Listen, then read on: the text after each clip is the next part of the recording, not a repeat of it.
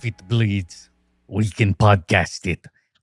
That was such a fucking... That was disaster. Do you remember? I mean, we haven't covered... Come in, John. That was offensive. We haven't covered... That was offensive to German people? They could be offended? I was doing warm-ups. I know he's Austrian. And then I lost it immediately. I don't know if you remember this, because this is many, many years ago. This is 8 years ago now.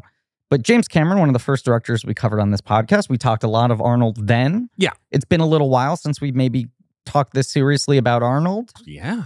But my attempts at doing an Arnold impression were so bad in that era that I reclaimed it and said, I'm actually not doing an Arnold impression. It's a different character that I've made up named Yarnold. Yeah. But you also said you spent the last 8 years practicing for this episode. Right. After no one can ding me. Shout out Rachel Yarnell Sanders. It's her middle name. Right. I forgot. You borrowed her middle name on the Terminator episode to create the new character of Yarnold. Hey, Yarnold.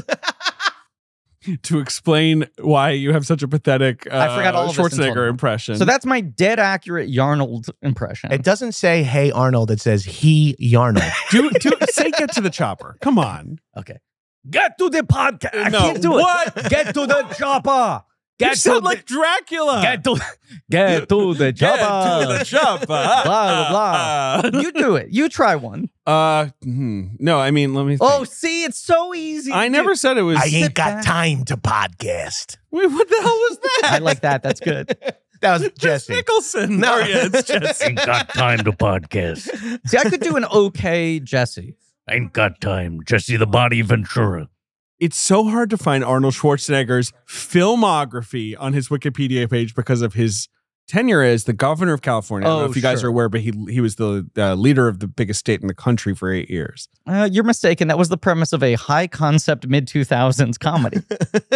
That was obviously the premise of a movie. Dylan Marn routine about, like, do you know how he got famous? And by lifting things. Like, there's a heavy thing.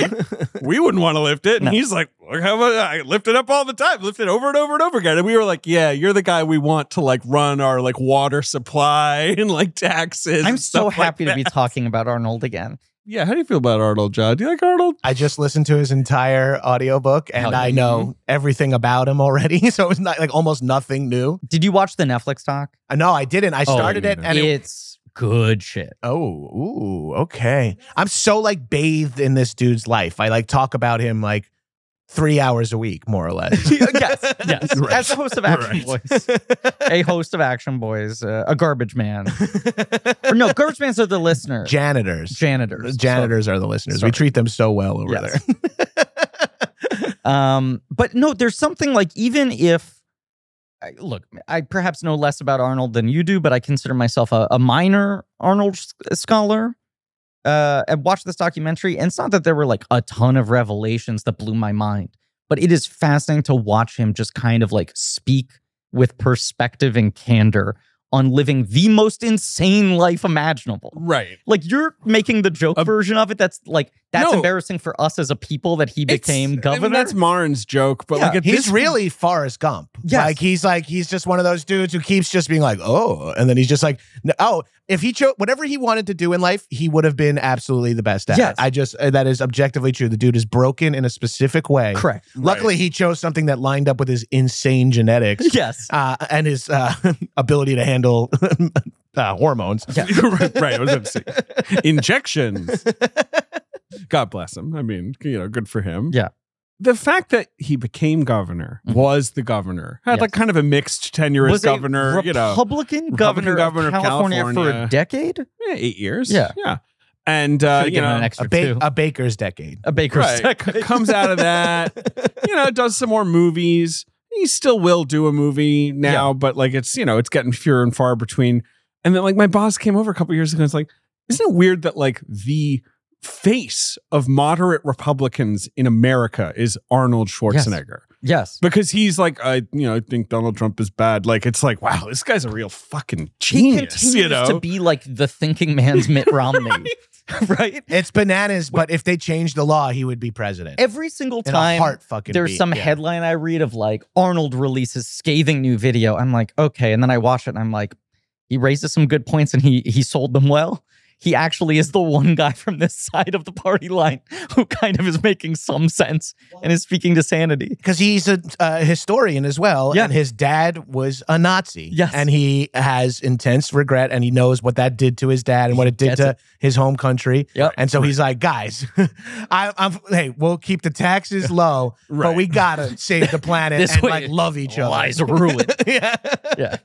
We are here, obviously, not to talk about, his political career or even his later career.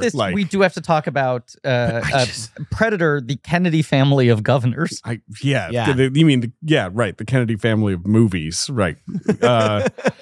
And a political film in its way, sort of. I can grasp at the politics of this era of movie. It's one of the things I find interesting about this movie. It's just when I'm considering Schwarzenegger and I'm watching this movie, which is about a man, an impossibly large man, fighting a reggae lizard warrior in a fictional jungle while covered in mud and surviving a nuclear explosion. And I'm like, this guy, became like a sort of like noted civic figure. Yes. Yeah, dude, it's just funny to think about. You just ripped out that log line. Like, that sounded so fucking awesome. It sounded so good. This movie you could watch as like a dead-brained child and be like, that was the coolest thing I've ever seen. I watched this last night for like the 400th time in my life, and I was like, man, I'm getting so much out of this. Like, so much. I'm like, male friendship. But also just the McTiernan thing Magic of Hour like, helicopters. This is like such unshowy, sophisticated filmmaking. Yes. You put aside the special effects and all the like the memeable moments and all the things that people like to focus on, and you're just like, this movie has astonishingly little dialogue, considering that almost every line is like eminently quotable. You forget how many references from society are come in from this movie. But then there are also like multiple 10+ minute stretches where no one talks.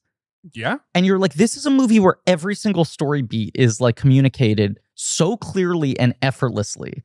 I kept saying I felt so old watching this movie because it was like, they don't do this in pictures anymore. It was like all my brain kept saying, like these wide jungle shots with our heroes walking through it. You're like, motherfucker. There is not a piece of civilization there. No, this is a real, we didn't know how good we had it movie. And as David said right before we start recording, just one of the most watchable movies ever. Just the easiest assignment is watching Predator. Yeah, hands down.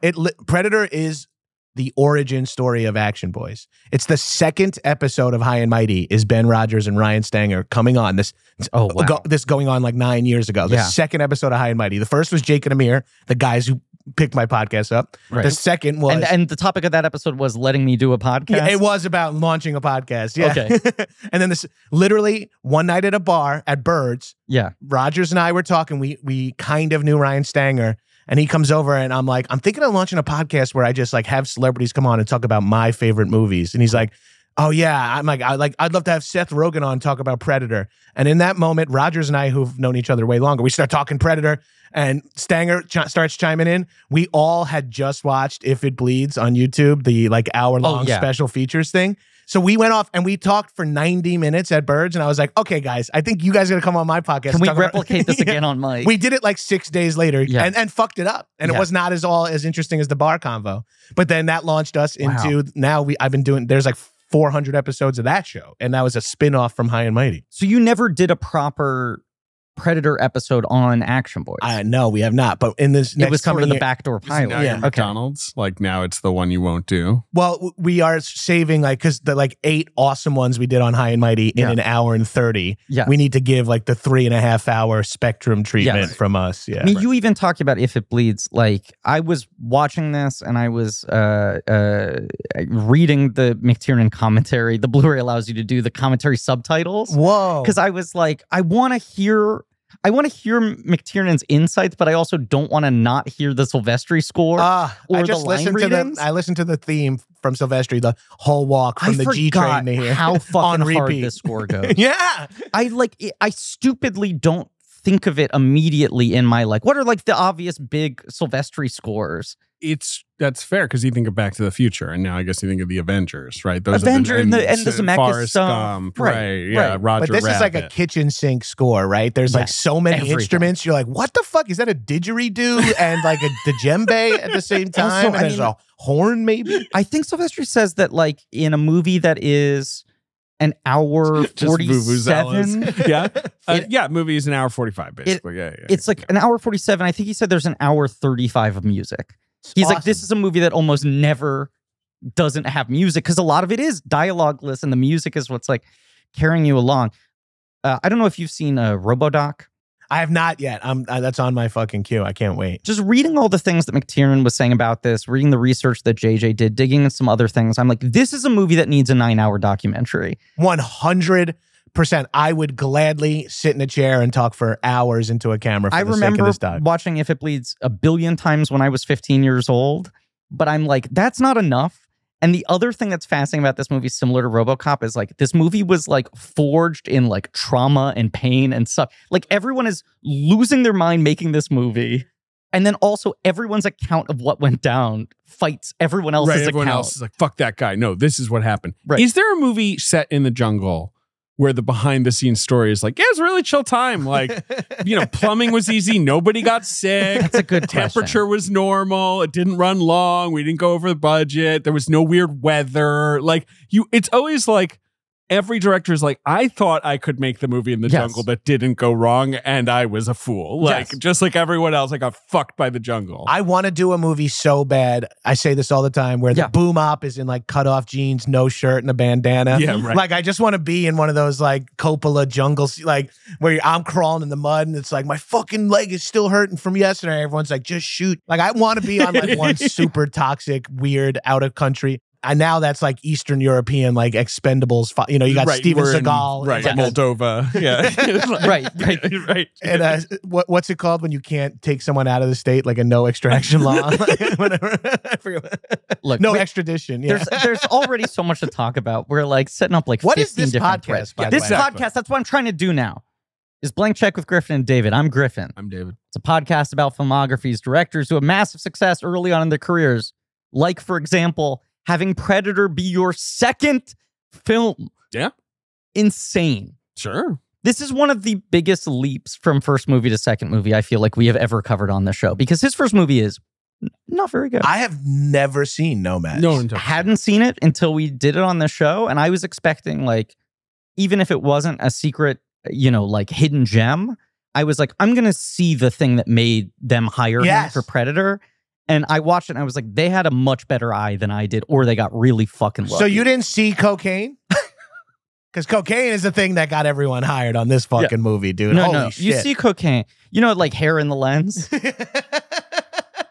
They're like flecks. They're like rocks in the lens. Yeah, everyone's got the fucking Neil Young last waltz booger. Nomads does feel cocaine-y as well. Yeah, Nomads is a little coked up, but Nomads is also just like, I don't know, like, what is anyone doing here? Like, it does have a bit of a mood.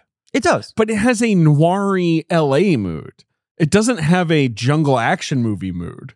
It doesn't have, let's gather 8 of the craziest fucking people in Hollywood and trap them in a jungle so together. The thing with Nomads is, let me finish the introduction. Directors who have massive success, like making Predators at their second film.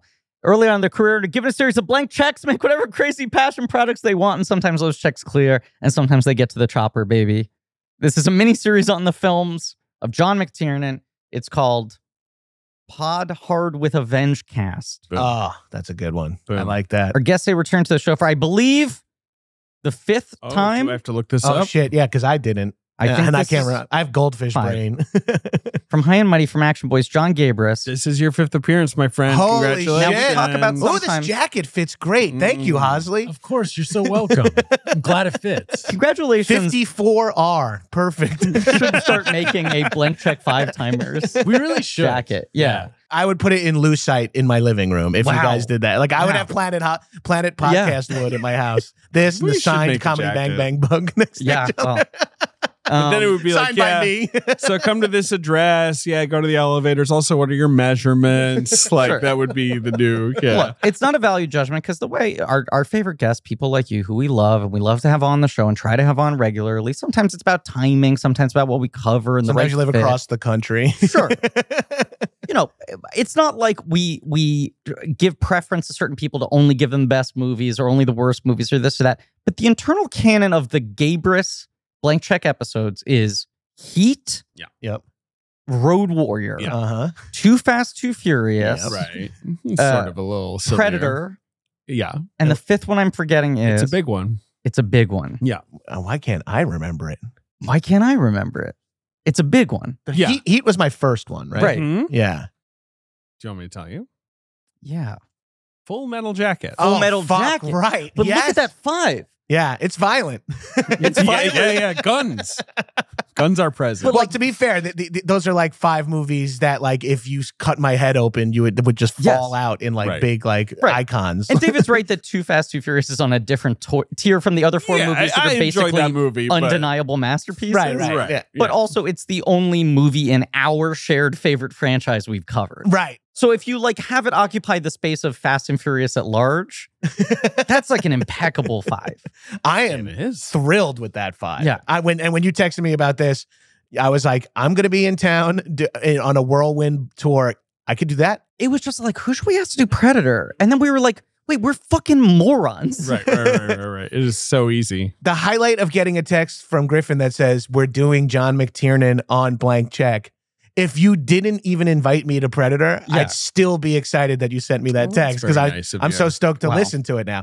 I put this on last night as prep for the podcast. As you said, easiest job in the world, right? Watch Predator as prep. Great. I'm going to have a great fucking time. Yeah. 30 minutes in, I was like, I fucked up. I fucked up waiting until the night before to watch this movie. I wish I'd watched it 2 nights ago so I could watch it twice before recording I the kind of episode. know what you mean. Yeah. I watched a half hour on the toilet this morning on my iPad. That's how I was like, I need to get more in. I should, and I felt Yeah. the same way. I was like, you flew here, asshole. You could have watched it on the flight. You could have fucking watched it 3 You could times. watch it 10 times this week. But just, yes, an immaculate film made in insane conditions with a lot of Yes. humongous personalities. Right. That was greeted as stupid as fuck when it Yes. came out. Was a hit, but not like a, hit. No. And everybody loves it forever and ever now, right? Like, Yeah. Yeah. no one has any shit to talk about Predator. No, and weirdly, like the junkiness and the like odd misstepped nature of the Predator franchise continuing for decades only helps the thing. It's like, reputation of how this can you movie. not make that movie again? It looks so easy. Yes. It's muscle guys with guns, and the Predator fucking wastes them. Like, And every why do you time- keep fucking this up? Like, Every time they someone make a new fucks it up, one. you're like, I guess Predator should be on Right. money. Yeah. I guess we Yeah, should exactly. put the Predator on our $100 bill. It's funny because a lot of when a movie does that many bad movies, it starts to tarnish some of the OG ones. Yes. You know, you're like, oh, fuck. Okay. I Right. can't even watch this because now I can't stop thinking about Last Jedi or whatever. Yeah. But now when you're fucking watching this, I like all the aliens, Danny Glover, Shane Black's Autism is a Superpower version. Like Yes. all that shit just disappears. And Totally. this is like a singular piece of art. I mean, Prey is finally the good Predator sequel we waited decades to get. And Yes. it's the one closest to this one where they finally kind of figured out the right way to replicate the formula It's without definitely totally the copying it. Best one since the first, but it's not Right. nearly as good as No, Predator. no, it's not nearly as good Yeah. as Predator. I really enjoy Predator 2. Me too. I do not hate Predators. No, Mm. That one's really solid. I don't hate any I of don't- these. I don't No, hate me any of neither. them. I hated The Predator. The Shane where- Black one the is just Shane Black movie- depressing. where there's I've- someone's doing Tourette's in a movie. Like, Yeah. I've erased that movie from my brain. smart. Yeah. I wish Like I could. as like a trauma response. Instead, I erased my social security number and my mom's birthday. Uh-huh. But I still Yes, have right. Predators deep in there, and The Predator and Predators is Requiem and fun. It is. But once again, like all of these, you're like on paper, perfect pitch for a Predator sequel, right? Predator 2, what is it? Okay, in the way the first movie was like Commandos in the Jungle, this is LA race riots, Danny Glover as a cop, Yeah. and the Predator lands in the middle of that. You're like, perfect fucking lateral second beat, right? I love it. Yeah. And then you're I like, guess doesn't so. really work. And then you're like, Predators, here's the idea. Their planet, they get like 10 of the deadliest killers. They stock their pond. Different Yeah. definition. This is their sort of like Hunger Games. Yeah. And you're like, kind of works. Yeah, it's that fun. kind of works because the cast is pretty radical. Cast is Right. fun, and Nimrod's all right. Yeah, I it's don't like it's all dislike right. these movies. I mean, Predator 2, I famously never been able to get through without falling asleep.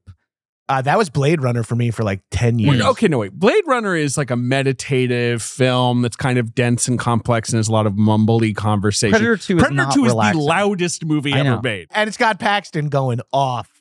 They need a urine sample, a semen sample, and a fecal sample. I give my underwear, get all three. Like, that movie is insane. It's Insane. bananas. Insane. And Prey is, using UCB terminology here, sorry to Oh my 8% of your listeners. Here we go. You're welcome to the 92% that have taken level 2. Yeah. I think the Prey is chasing the game of the Predator Yes. that I like. Yes. Now, I could sit here. I wish I could be in the, like, where Alien write the $sign. I would just be like, Predator lands in the Crusades. Predator lands in feudal Japan. Why don't we go the Assassin's Creed It video sounds game like route? now that's what they're finally Predator doing. fights Vikings. Right. Predator fights American Revolutionary War. Fights samurais. Predator fights dinosaurs. Well, I mean, fuck. Yes. Fuck. right? Wait a second. No. But now we're gonna get ourselves in trouble. Why? What do you? Well, because now, what? They're just dinosaurs. Well, they He's could just talk, I guess. Oh, you see, now we're getting ourselves in trouble. Do they have weapons? I guess they. All right. The dinosaurs can talk. Predators can't. But the predators have their own dino species, the P-Rex. So you got a predator riding a P-Rex who's like a T-Rex with the fucking mouth. Sounds good. It sounds good. Good. Predator versus Toy Story. Fighting like a Predator caveman on versus. a We just cross them T-Rex over back. with the Yes. worst franchises. No, but it sounds like now finally they've gotten Predator down to the right budget level by being like Hulu, $20-30 million, and just make the premise Predator lands in X. In time of famous Right. warrior. Feudal Japan continues to be the rumor of what they're actively developing. It for makes the next total put in sense. theaters, and I'm satisfied. Yeah, and just fucking slam dunk. There's this long-standing sort of urban legend that this movie was the Hollywood joke of, who's Rocky gonna fight next? Rocky keeps on escalating to such ridiculous Yeah, levels. he's got to fight Thunderlips. He's got to Right. fight. Yeah. So he was like, by Rocky 7, he's going to be fighting an alien. And there's this erroneous notion that Predator came out of a rival studio being like, fuck, maybe we should actually just make that. Rocky versus Alien. Now, I Right. think And then, that is. and then it shifts and it shifts. I'm and it reading from the shifts. dossier. Then JJ that- has disproven this. Yeah, basically. Jim and John Thomas, the idiots who wrote this movie. God bless them. I love them. The world's smartest idiots. Yes, exactly. These are the guys that like forced the script onto like a studio, right? yes, Like, and let's get to JJ's thing in a sec. I also want to speak overall about how like accidentally good this movie is. That's the Yeah. thing. This is the reason I want the That's 9-hour exactly the documentary. Yeah. thing. Because like those guys, they went on to write Executive Decision, which is a fun movie. Mhm. A lot of their credits, it's Wild Wild West. Mhm. Mission to Mars. It's not a movie where the writing is what I like I would about agree. it. Behind Enemy Lines, they have a story credit on. Solid. Incredibly Incredibly solid, movie. simple. I'm sure they action movie. they like, a guy gets caught behind enemy lines, and Hollywood was like, yeah, fine, you bizarrely get a story credit on this and the 8 DVD sequels we're gonna make. Sure. That's about it since then. But like the Wild Wild West thing especially screams to me like these guys are not, stories that are like honed, No, like this but, is not hey, what they guess what? bring. You come up with this premise, you get to dine out for the rest of your Exactly. fucking life. Well, they more or less do because Yes. if you look at their IMDb, it's like all of their credits are like characters in like Yeah. 40 video games and 70 movies. Yeah, fucking good. So they start working on this movie in 83. Rocky IV came out in 85. The Yeah. joke that you referenced, the sort of like Hollywood was like, well, fucking let's do Rocky versus an alien, is a joke that Joel Silver basically came up with. Right. And said in an interview to Starlog or whatever, where he was like, it's reached the point where they have to fight an alien because like that's the only enemy we can give them. And like Arnie has beaten Stallone to the punch. Like he's puffing up the movie. It feels like that thing that sometimes happens where someone like tweets a joke about a bad movie pitch, and then 2 months later the trailer comes out and they're like, "See, they made my movie," and you're like, "Do you understand how film development works?" Yeah, right. You Also, had a don't joke. tweet movie pitches. Don't tweet movie pitch. That's on you, bro. But like, yes, I think it was these two guys independently writing this script, meeting a moment where the joke had entered the culture, Right. And suddenly is landing of like, oh, basically the framework exists for us to greenlight this. I just miss the 80s when it was like, we need to write a script that Arnie and Sly will get in a bidding war over. Yes. Like that's our strategy, basically. Yes. So their script was originally called Hunter. Yeah. Before they plus it up to Predator. That's another like accidental genius move because Hunter makes total sense. Sure. Yeah. Predator They are being stands hunted. out in such a specific, and maybe it's because now I've been like washed over it. No, but forever. even I think the Predator is a more evocative word in a certain It's way. a little scarier. It's a little scary. It's a little more mysterious. Also, just try to imagine referring to this species as the hunter. Right. You know? Like the way we're all able to say Alien like the versus Predator. Hunter. Right. You say know. the Predator, everyone knows what you're talking about. Right. They jump to the Predator before they jump to the predators that Chris Hansen catches. If you said the Hunter, they'd be like, from what? Like Snow White and the Huntsman? What are you? Yeah. Night of the Hunter. Right. Too many Guy things. Fieri's son. The Hunter Fieri. So they write this movie, which is basically, just the most dangerous game with an alien. And like the most dangerous game is going to be like soldiers. So they're even more dangerous, But right? this is, like, look, I want to give them a little credit here. I do too. They did a great job. There's a really smart logic chain of like, if this, then what? That we're just going to throw so many improv terms out in this. Stop it. But For listeners who don't know, Griffin and I met when he was in my level 1. Like, God, I knows how- attended like 2 improv shows in my entire life. And that was one too many, probably. I think, I mean, unless I'm getting this wrong of one of you being level 1 and one of you being level 2, because there was a switch off. Oh, I did yeah. intensive with both you and Rogers. I'm Right. trying to remember We are if it was actually different levels doing or this splitting now. a level. Stop them, Ben. I can't. It's already started. The only way you could stop it is if you get up and walk around the room and sort You of got to clear wet it. it. You got to sweep at it, Yeah, David. yeah. Is that an improv term? Yeah. That's what Oh boy. I stand over while Ben is editing the blank check episodes, and whenever I think there should be an edit, I run in front of his desk. I go, okay, Guys are so talking about. Wait, you were saying the world building? That no, just the logic chain of like, what would be fun? Deadliest game with an alien, right? Right. Okay, so if an alien, it's like create deadliest game with a species. Most dangerous game. Most dangerous game. I'm sorry. Most dangerous game with a species that's better at hunting than we can even fathom, right? right. So then who would they want to hunt? The deadliest humans. Right. Who are the deadliest humans? Commandos. Right. Yeah. You know, like guys in fatigues. And then you're like, oh, so it's them in the jungle. Like there's, Right. once you have this because idea. it's the 80s, so it's like everything is like Nicaragua and like, you know, all that shit. We're always puzzle in the pieces jungle. just right like now. line up. Yeah, if this so movie came out in perfectly. like the 90s, it would have been like the Middle East. It would have been the it Yeah. would have been the middle. Like that is entirely accurate. Yes. And Yes. they would have gotten, you know, had other set drama instead of the jungle set drama. But True. they slip it, they send it everywhere, it gets rejected everywhere. They slip it to a Fox reader. Lawrence Gordon, the Mhm. legendary, you know, producer. Producer at one point, Fox he had just become the head of the studio, and he was a guy who came out of the Corman That's school. the thing. This He's is the like big thing. a trash guy. Like Yes. trash is his milieu. Right. He's coming into Fox.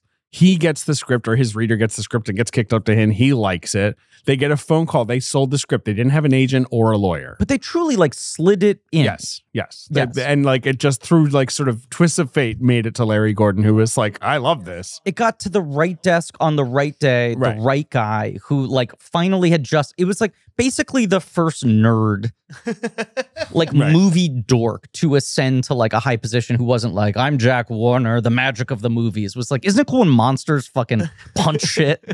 John Davis, a producer at Fox, a new producer at Fox, had worked on Commando, which is a yeah. film starring Arnold Schwarzenegger. Right. So Fox is like starting to see the value of Arnold Schwarzenegger.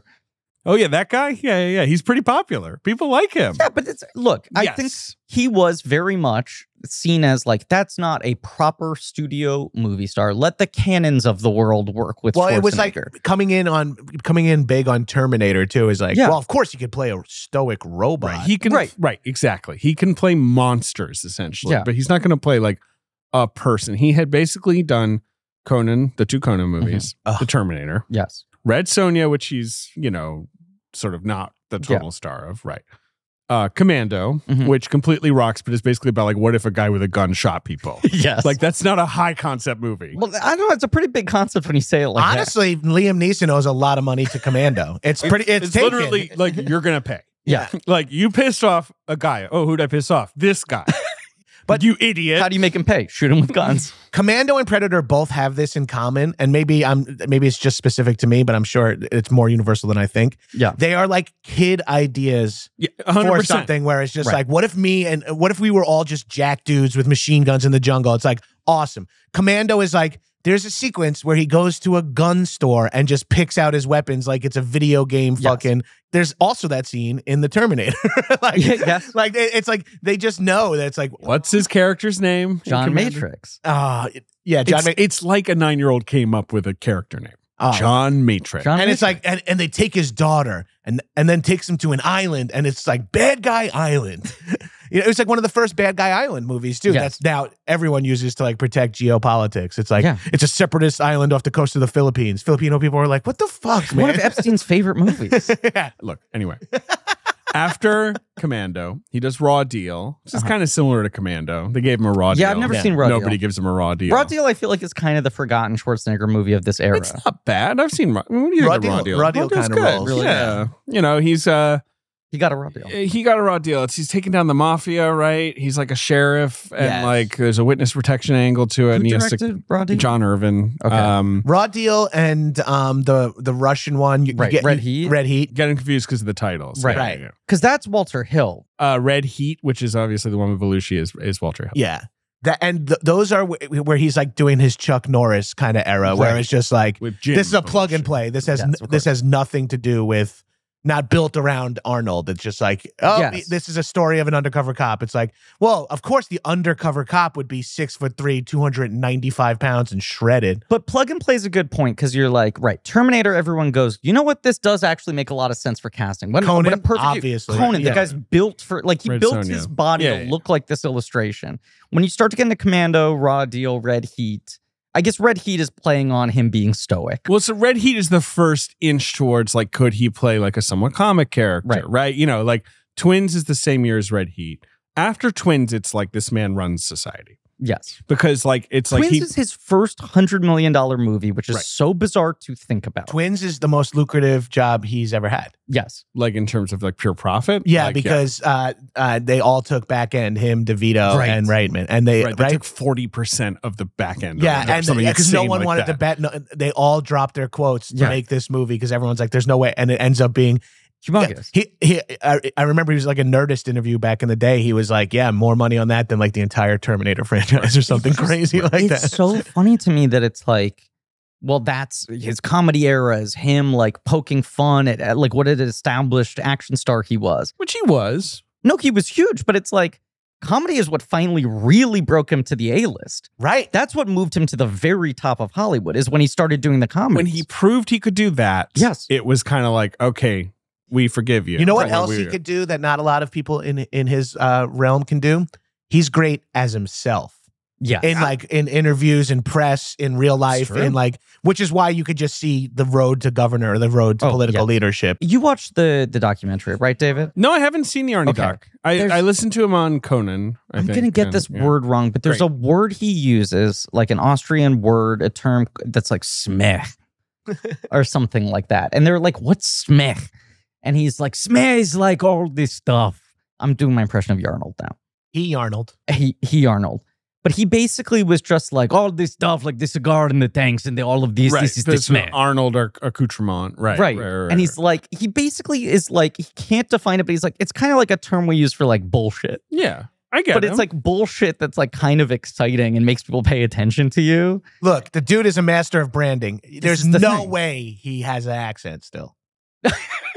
Like he's been in America for like 50 fucking years. Yeah. And his accent in the audiobook is stronger than like in Predator. Yes. He's got like, he's saying work, you have to work hard. And he's never done that. The other thing about this guy being like the greatest self-actualizer in history. They're like, okay, you want to be a movie star? First of all, probably never going to happen in legitimate films because you are a bodybuilder with no acting training. But if you want to give this a go just to be a lunkhead who swings a sword around and shoots people, change your name and learn how to speak an American accent. And he was like, I firmly refuse to do either. The world will bend around me. Arnold Strong, of course, was how he was billed in Hercules in New York. I'm Hercules.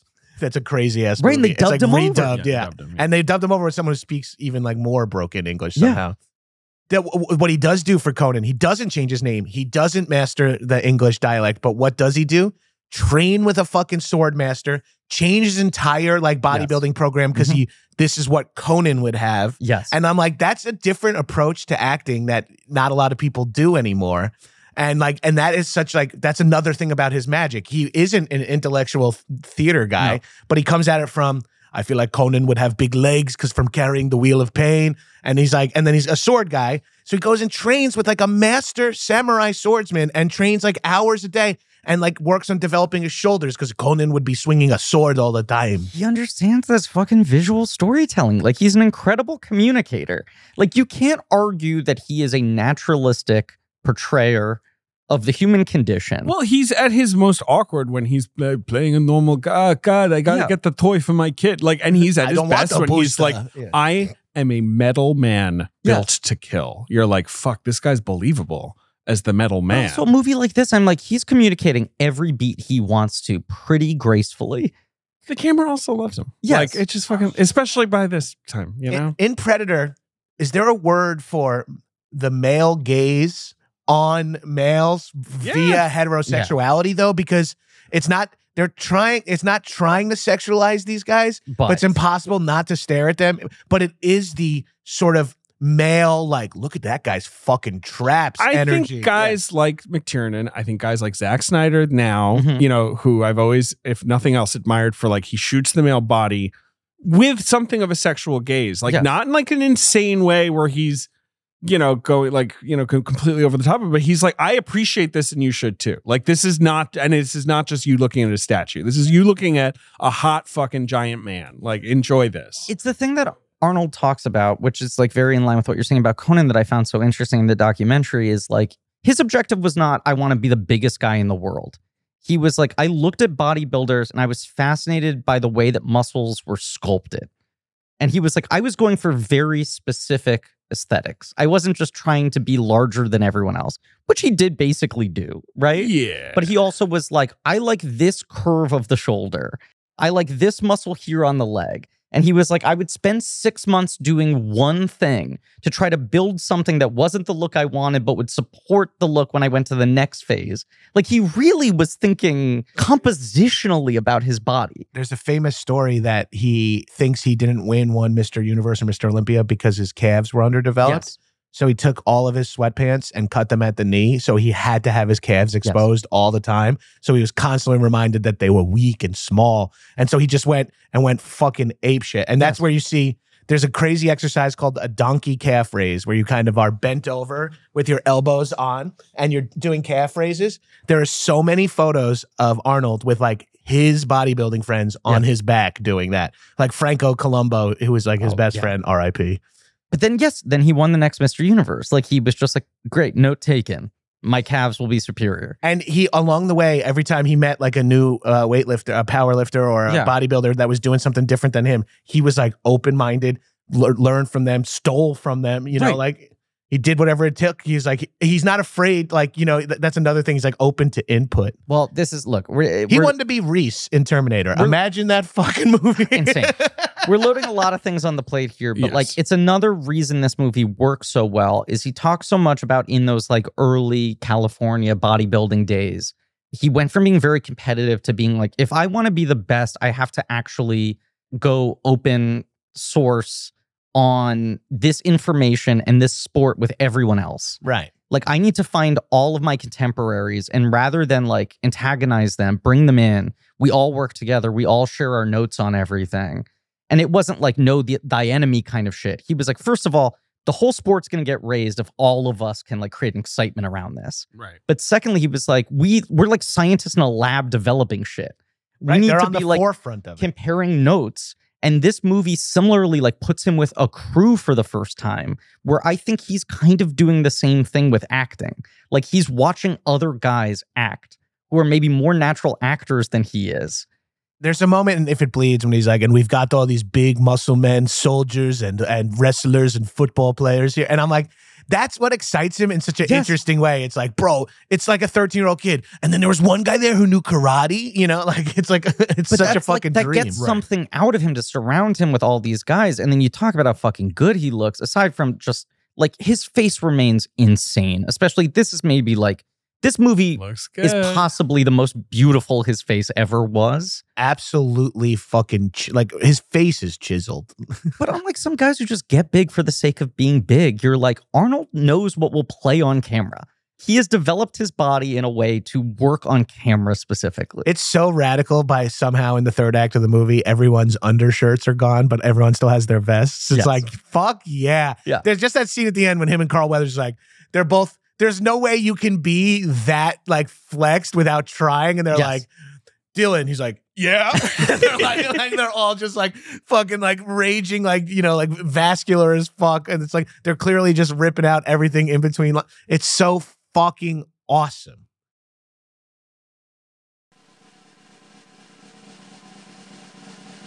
Ben, what's this drum roll? We have an announcement. Announcement? Yeah. I briefly was like, is Ben okay? What is this? Ben's never been doing better. I'm doing so good. Why? What's up? Okay, so you know that we have a live show coming up at the town hall. Don't remind me. On March I can't 8th. wait. If you haven't gotten your tickets yet, you should come. There are You a can few do that. left There's if you some want left. tickets. There are a Yes. couple left, but let's acknowledge Yeah. not everyone is living in the tri-state area. It's not convenient for everyone to come. Maybe you got outstanding obligations. Maybe you live in. If you live in the Reykjavik. tri-state area, though, you better come. This is the thing. Everyone in the tri-state area is on blast. If you're outside the perimeter, And by the way, by tri-state area, it's kind of like 8 states. Yeah. There's a lot of tries that you can put together. we keep on kind of pulling other states into a try. Like Delaware, you're on my list. This is the point. No, Look, no, we I'm don't sorry, travel. I'm We sorry. don't do touring shows. People sometimes get bummed out that they don't get the opportunity to see our live shows. Yeah, I have young children. I don't care about touring. Plural. No, you're right. Young child. Well, Okay, I don't are like you this. about to make an announcement? I don't like. not He's making an now announcement. pointing towards me. Griffin's sort of a young child. No, I have. It's a figure of speech. I'm a I have young 35-year-old child, to be clear. I'm a 35-year-old child. Okay, but here's the thing. We have exciting news. We have exciting news. Let's focus up. We are going to film the live show. We're going to film it. and we are going to make it available Yes. on the internet. We're going to have a premiere drop about a couple weeks after the fact. Ben, you got the date there? I sure do, because of course the date is March 23rd, Our anniversary. That's 9 years, baby. Great syncing up on So that it'll be one, going guys. live 8 p.m. Eastern Yes, on our anniversary. And then it will be available to watch for the next 7 days. that's right. So you can experience Blank Check on Broadway. Yeah, Technically, we're on West 43rd Street, but yeah. sure. Well, come on, David. Broadway is sort of a weird because, like, you know, I mean, like Lincoln Center is like on Broadway, but they What- count which- as Broadway shows, even though they're outside of the Don't get Broadway me started district. on all this right now. Yeah. But for just $15, we'll have a beautifully put together multicam special Yes. filmed live at the town hall. A lot of special guests, a lot of fun special surprises. guests. It's going to be multimedia extravaganza, hyper visual. That's right. You're going to want to watch this thing. And Town Hall is a union house. We got a crew. We got a sort of cover in the cost of the video rental. Yes. But everyone's being fairly compensated. Exactly. So if you are interested, in the episode description, there will be a link where you can get your tickets available on Monday at Sneeze noon. to some extent. Guys, is this the best episode we've ever done? I was like bordering on it, and then the sneeze happened. I was like, this is good. This is like standalone. I decided good. I have multiple children. Ben forgot what the word podcast is, it seems like. Sneeze directly into Mike. David I really tried to sneeze David off was Mike. leaning away, and he leaned all the way in for the sneeze. Okay, so this is just a little taste of what you could get. Imagine this with visuals. We're definitely not tired. No, we're doing great. Once again, there will be a link in the episode description. It's going to be great. And I think that's all I need to say. And as always, be Italian. Be Italian. That's a little. Little tease. Arnold Schwarzenegger Mhm.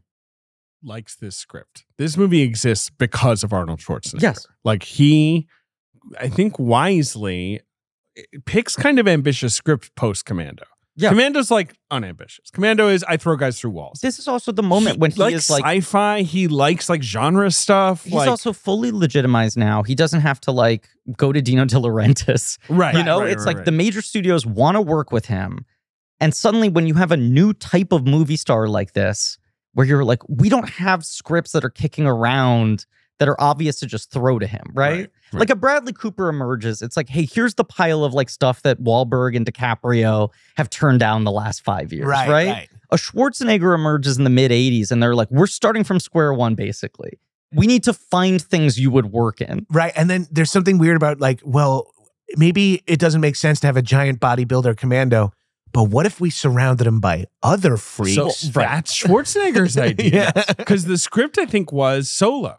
He was the only. It was like really just about like a guy versus the alien. Yeah. And he's paid $3 million for this film. Nice work. Nice work. Exactly, 100%. And he says, well, I always wanted to do a film like The Wild Bunch or The Magnificent Seven. You know, like that's not a bad impression. You know, he wanted guys working together. He wanted, you know, he says it took me back to my bodybuilding days where you work with a bunch of guys, like you're saying. You got a camaraderie that develops. He wanted to capture that. But also, he's so aware of his limitations that he's like, I shouldn't be doing 90% of the dialogue. Right.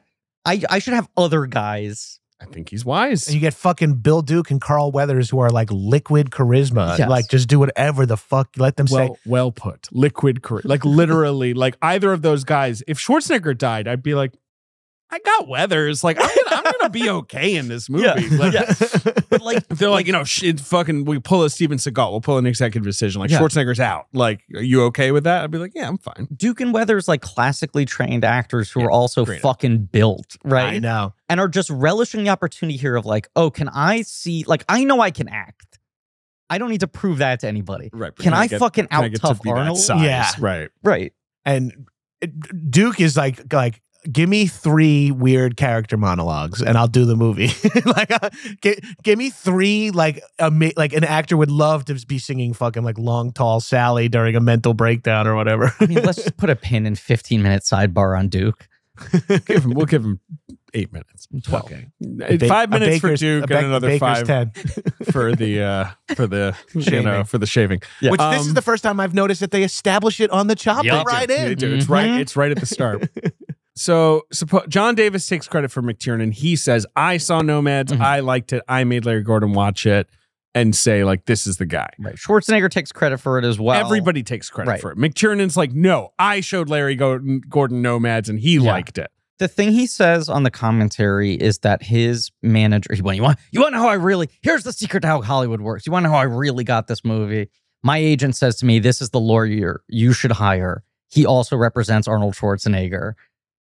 If you employ him, you'll get on his radar, basically. Yes. Right. And then he was like, so then they were sending me Arnold scripts. He said that he was offered Commando. McTiernan doesn't do Commando because there was another thing he was developing that fell through. Sure. So then the second Arnold project they offer him is Predator. And he's, for basically the same reasons, he's like, I love kind of like Dirty Dozen, you know, Guns of Navarone, sort of Men on a Mission movies. And also I like the sort of King Kong aspect of like, guys go on adventure, think they're doing one thing, realize they're way in over their head. Reality is very different than they thought. Always works. For me, I'm a team guy. X-Men, heist movies, Heat, like anything where everyone has like a specialty and because of, I think, being like, you know, simmered in G.I. Joe my whole life. If you can like look at the way someone is dressed and guess their specialization is like a dream come true. This is a very real American hero coded movie. Yes. It's human G.I. Joe. It's so perfect. But also, you get to fucking actually kill people for once. It's not just like planes crash and you see parachutes all the time. I love the team specialist thing, and I love we're experts. We know what we're doing. We're in control of this movie that 45 minutes in, they're like, oh, fuck, we're in a different genre than we thought we were. I like that. They are like experts at what? Shooting guns into leaves? Correct. They don't ever do anything smart in this movie. Well, to be fair, there's a great moment where he's like, why weren't you in Libya? He's like, we're a rescue team, not a hit squad.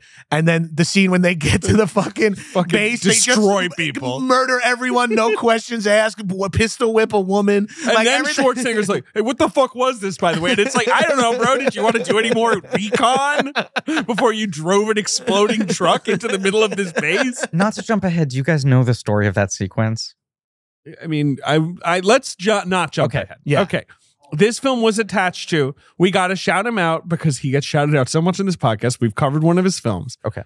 New Zealand filmmaker Jeff Murphy, who of course directed Under Siege 2 Dark Territory. Yeah, Of course. But also was the original choice to direct this and the original choice to direct Alien 3, one of the many original choices. Sure. A great filmmaker. He's made Goodbye Pork Pie, Udo, The Quiet Earth, a lot of good New Zealand films. And then he made like junky American movies, Young Guns 2, Great Free movie, though. Jack, Under Siege 2, stuff like that. Did all 3 of those movies on Action Boys. Hell yeah. Did you do Fortress 2 Re-Entry? No. Yeah. Is Well, Fortress the one with Ray Liotta? it's Christopher Lambert, I want to say. Oh, yeah. No, we haven't done that one yet. So I'm thinking of the Prison Island one with Ray Liotta.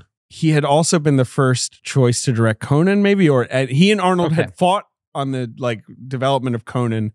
And so once Arnold comes aboard, get out of here, Jeff Murphy. Sure. So they need a new guy. Arnold's quote on McTiernan is, "What set Nomads apart was the tension McTiernan maintained in a film that cost less than $1 million to make." Like, they're watching Nomad and they're basically like, this is a high ceiling guy, right? Like, it's like, sure, maybe the movie is small, but like, That's 20x. he's this guy's doing a budget, lot with yeah. nothing. I can here. kind of see it. Yeah. I mean, look, like the script for Nomads is poor. It is the worst. It's the only is. The movie script is the Tiernan biggest himself problem. He wrote it, which is yeah. kind of telling. Where it's like maybe that's not his strength, and the script is vaguely incoherent in ways. It's fucking nonsense, dude. Right. You'll see it someday. But there is like a mood and a tone, and the thing I think there's a Gordon quote in the dossier about just like a lot of that movie is just Pierce Brosnan looking at a van slowly rolling down the street and a maintained sense of ominous dread of like, when is this gonna break? And they were like, if he can make a van scary, Right. and he has no money, and this movie's just Pierce Brosnan looking at a van, if we drop him in the jungle with Arnold Schwarzenegger and a good monster design. But even still, I do think part of him getting this movie off of Nomads is that no one thought this movie would be particularly Right. They weren't important. betting big on it. Right. in any Even way. though now Schwarzenegger is making Fox movies, this is still a B movie for Fox, where Right. they're like, look, we need a guy who'll just get it done. This movie sells itself. It's Schwarzenegger fighting an alien. Critics are going to make fun of us. You saying the Nomads tension thing makes me see like the jump to Predator, because Predator's got like a little bit of that Jaws energy for like the Oh, yeah. first act, the first couple acts. It is wild how little you see the Predator. It's like genius to how little you see the Predator. You don't see him in full until the very end, but even like if you're just stop watching any physical representation of the Predator, it happens so much less often than you remember. Yes. Even just you the do not cloaking see effect. him with the helmet on No. for an hour plus. No. Like, let alone the face. I clocked it. I think it's a little under an hour is when he takes out his toolkit and tries to like Fix his leg. fix his wounds. Right. And that's the first time you're seeing like A his body. hand without Yes. cloaking. Right. Yeah. You're seeing like his hand and his thigh. You're seeing actual body parts. It's awesome. Donald McAlpine shot this film, the cinematographer of Moulin Rouge. Breaker Morant, Australian big legend. Australian guy. Yeah. He says about Arnold, and this is sort of along the lines of what you were saying, I really admire Arnold because he knows exactly what he's playing. I remember there'd be rewrites every morning. One morning, Arnold comes out of his trailer up to John, grabs him by the collar and says, John. John says, yes. And he says, there are 4 words here. I'll do 3. Yeah. He's basically just like, the less I talk, the better. That's how you use me. Yeah. Why are right? some of my favorite actors guys who famously like him, Tommy Lee Jones, Clint Eastwood, Nichols? Like my favorite actors are guys who just go, no, I'm not saying no, lose. I mean, take me Hold the out of here, guts take me out of here, Look, take me there's out of a here. slippery slope from doing that to being really fucking lazy, Yeah, which oh, yeah. certainly a lot of the guys we like have had that arc where it's like, why did he start sucking and everything? It's like because he shows up and just rips pages up and goes, I'm not shooting any of this shit. And then he's not in his own coverage and shit. Like they keep doing, like you just get lazier and lazier. But when these guys have good judgment, it is like most scripts you read are overwritten, even the great ones. They kind of have to be. They're written in a way where everyone who's reading them, the people who have to greenlight it, the crew members who have to start developing, strategies based on the script, everything needs to be communicated so clearly of, I understand exactly from this what this scene is like, what this room needs to be like, all of this. And then you get to set. Most good actors are like, you know what? I can say this in a look. Yeah. Right. That It's line is frequently like these are overstated. this is redundant. There's Right. always so many redundancies in scripts Yeah. because you have to like, sorry executives, but we need to make it so you can understand it. I think I invoked this on another episode recently, but there was an interview where Damon was talking about being on set with Nicholson on The Departed. And all these actors who work with Nicholson have this story where just in between takes, he just goes like, can I explain to you the secret of my career? Like he just imparts the advice of like, you want to know how I became the biggest star? I broke it down into 5 easy pieces. Nicholson's 5 pieces for success. But he says to Damon, he's like, you want to know the secret of my career? And he goes, yeah. And he goes, I'm a really fucking good writer.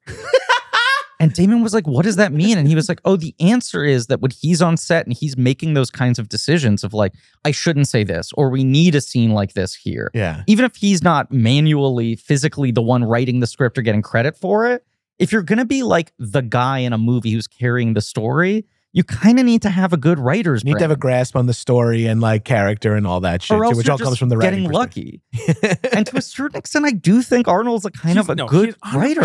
At least he was. He gets it in the He big definitely picture, loses big something in the idea way. mid-90s. Yes, he does. Like he starts making junk in the mid-90s. I think it's probably because he's getting less good scripts because his star is waning. And also, he has it to even lesser degree than Sly and JCVD and Chuck, all my heroes. Yeah. All these guys go mad with power as well. He goes mad with power. Yeah. He has the best filmography of those 4 guys. He's the best actor of those 4 and guys. he's the best actor. And like movies like End of Days and The Sixth Day, you're like, this isn't bad, but I mean, this isn't good, but I see what you saw in this. Like, right. It's not like a disaster. Like Sly is basically doing schlock. Like JCVD basically goes direct to video. Yeah, Chuck Norris and basically Seagal goes direct to goes video. to like right. Serbia and makes movies. Right. For the Seagal starts mafia. making like Putin propaganda. But Right. also- Seagal's in a gym just like shoving 200-pound doughy guys around. Those videos where he's just standing there and guys just charge him and he goes like, and they just fall over. I'm like, what is this demonstrating? Yeah.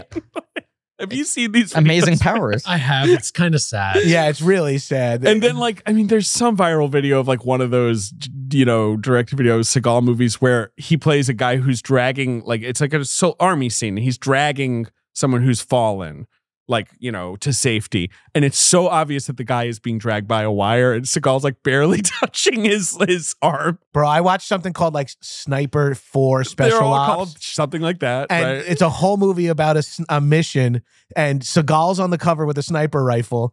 He's on a separate, like he's like the B story where he's just sitting at a desk with a sniper rifle in a chair, and he has like one hand-to-hand fight and one sniper, but the rest of the movie is It just does not all- happen around him, right? Yeah, he didn't have to show He's up. not even involved at all. He shot like 3 days and he's on the cover of this bless him. fucking movie.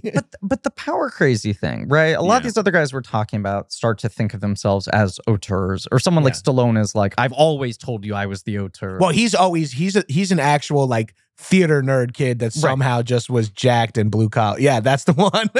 That's pretty good, right? That's in the peak Seagal doing the hair and beard The stencil. black goatee. Yeah. Just put the fucking stencil over his face and there I go. He gets the fucking Eddie Munster's widow peak. Woolly and then, Willy like, facial hair. And then the Hollywood Hulk Hogan facial hair. Yeah. The makeup artist uses a magnetic pencil on him and just drags the little metal shavings over. But Schwarzenegger never was like, they need to let me write and direct the film, right? Right. Like there's something telling about he knew his limitations even in that department. Stallone's like, I'm an artist, like fundamentally. And Schwarzenegger's not like He's like, that. I'm an entertainer and a businessman. Yeah. Schwarzenegger also comes from the world of athletics and quotes where you're like understanding of coaches and training partners. Right. And you understand that it's a big team effort. Right. And also, he becomes friends with someone like Jim Cameron. He's like, stay nearby, bro. But it is what, like, look, they're not at the same tier as McTiernan and Cameron, who are like two of the best action filmmakers of all time, right? But like his later 90s, early 2000s runoff period, you're like, he's still working with like Andrew Davis. Yeah, decent directors. And like, and like bigger Peter budget Hyams. movies. He's and got like, taste. Something like Batman and Robin is like, they paid him this much money to do this little work. Like, that's a little different than End of Days, Sixth Day, Collateral Damage, where it's like, he's trying. Collateral Damage is hot garbage. Collateral Damage is that's tough. like and then I hate Last That's Action Andrew Hero, Davis. too. Yeah, but that's Andrew Well, we're gonna Davis. talk You're about like, it. he's hiring the guy who did The Fugitive and The First Under Siege. That's a good pick. End of Days is Peter Hyams, who's a great action director. 6 Days, Robert Spottiswoode, coming off of Tomorrow Never Dies. This is not the best or anything, but like that was a big movie. Mm-hmm. And then it's Terminator 3. Yeah. And then he's the governor of California. It's like another good pick. Like Breakdown Rules. Breakdown Rules.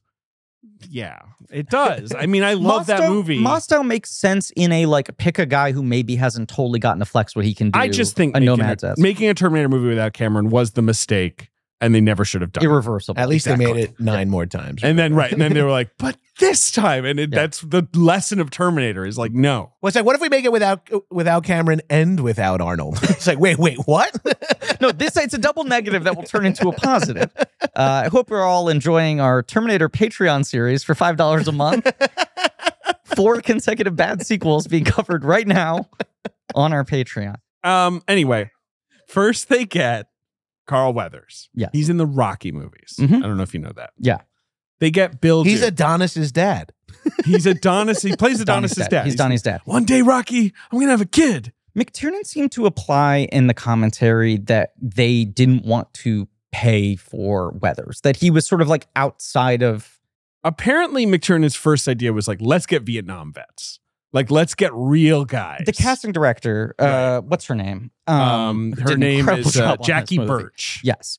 That was her big idea of like, if we want like guys who can out-tough Schwarzenegger also in this age grouping, we can get only Vietnam vets and have them all bring that verisimilitude Now, to they it. did get Richard Chaves and Jesse Yes. Ventura, who both served in Vietnam. Right. And Richard Chaves had written the play Trancers. They're like opposite versions of Vietnam vets. Like Yes. Richard Chaves is this sort of like, he was a soldier, and then he's kind of becomes this intellectual, like, you know, artist about it. And Jesse Ventura, it's like, he became a pro wrestler because he's a giant man. Right. Of course, later he does become the governor. Another of Minnesota. governor. Yes. 2 governors in one movie. So they get those guys. But then like Carl Weathers, it's like, that's Carl Weathers. Bill Duke, it's like he was in Commando. He was great in that. Let's have Bill Duke. Right. That Commando scene with Bill Duke, that's the famous, I'm a Green Beret. I eat Green Berets for breakfast.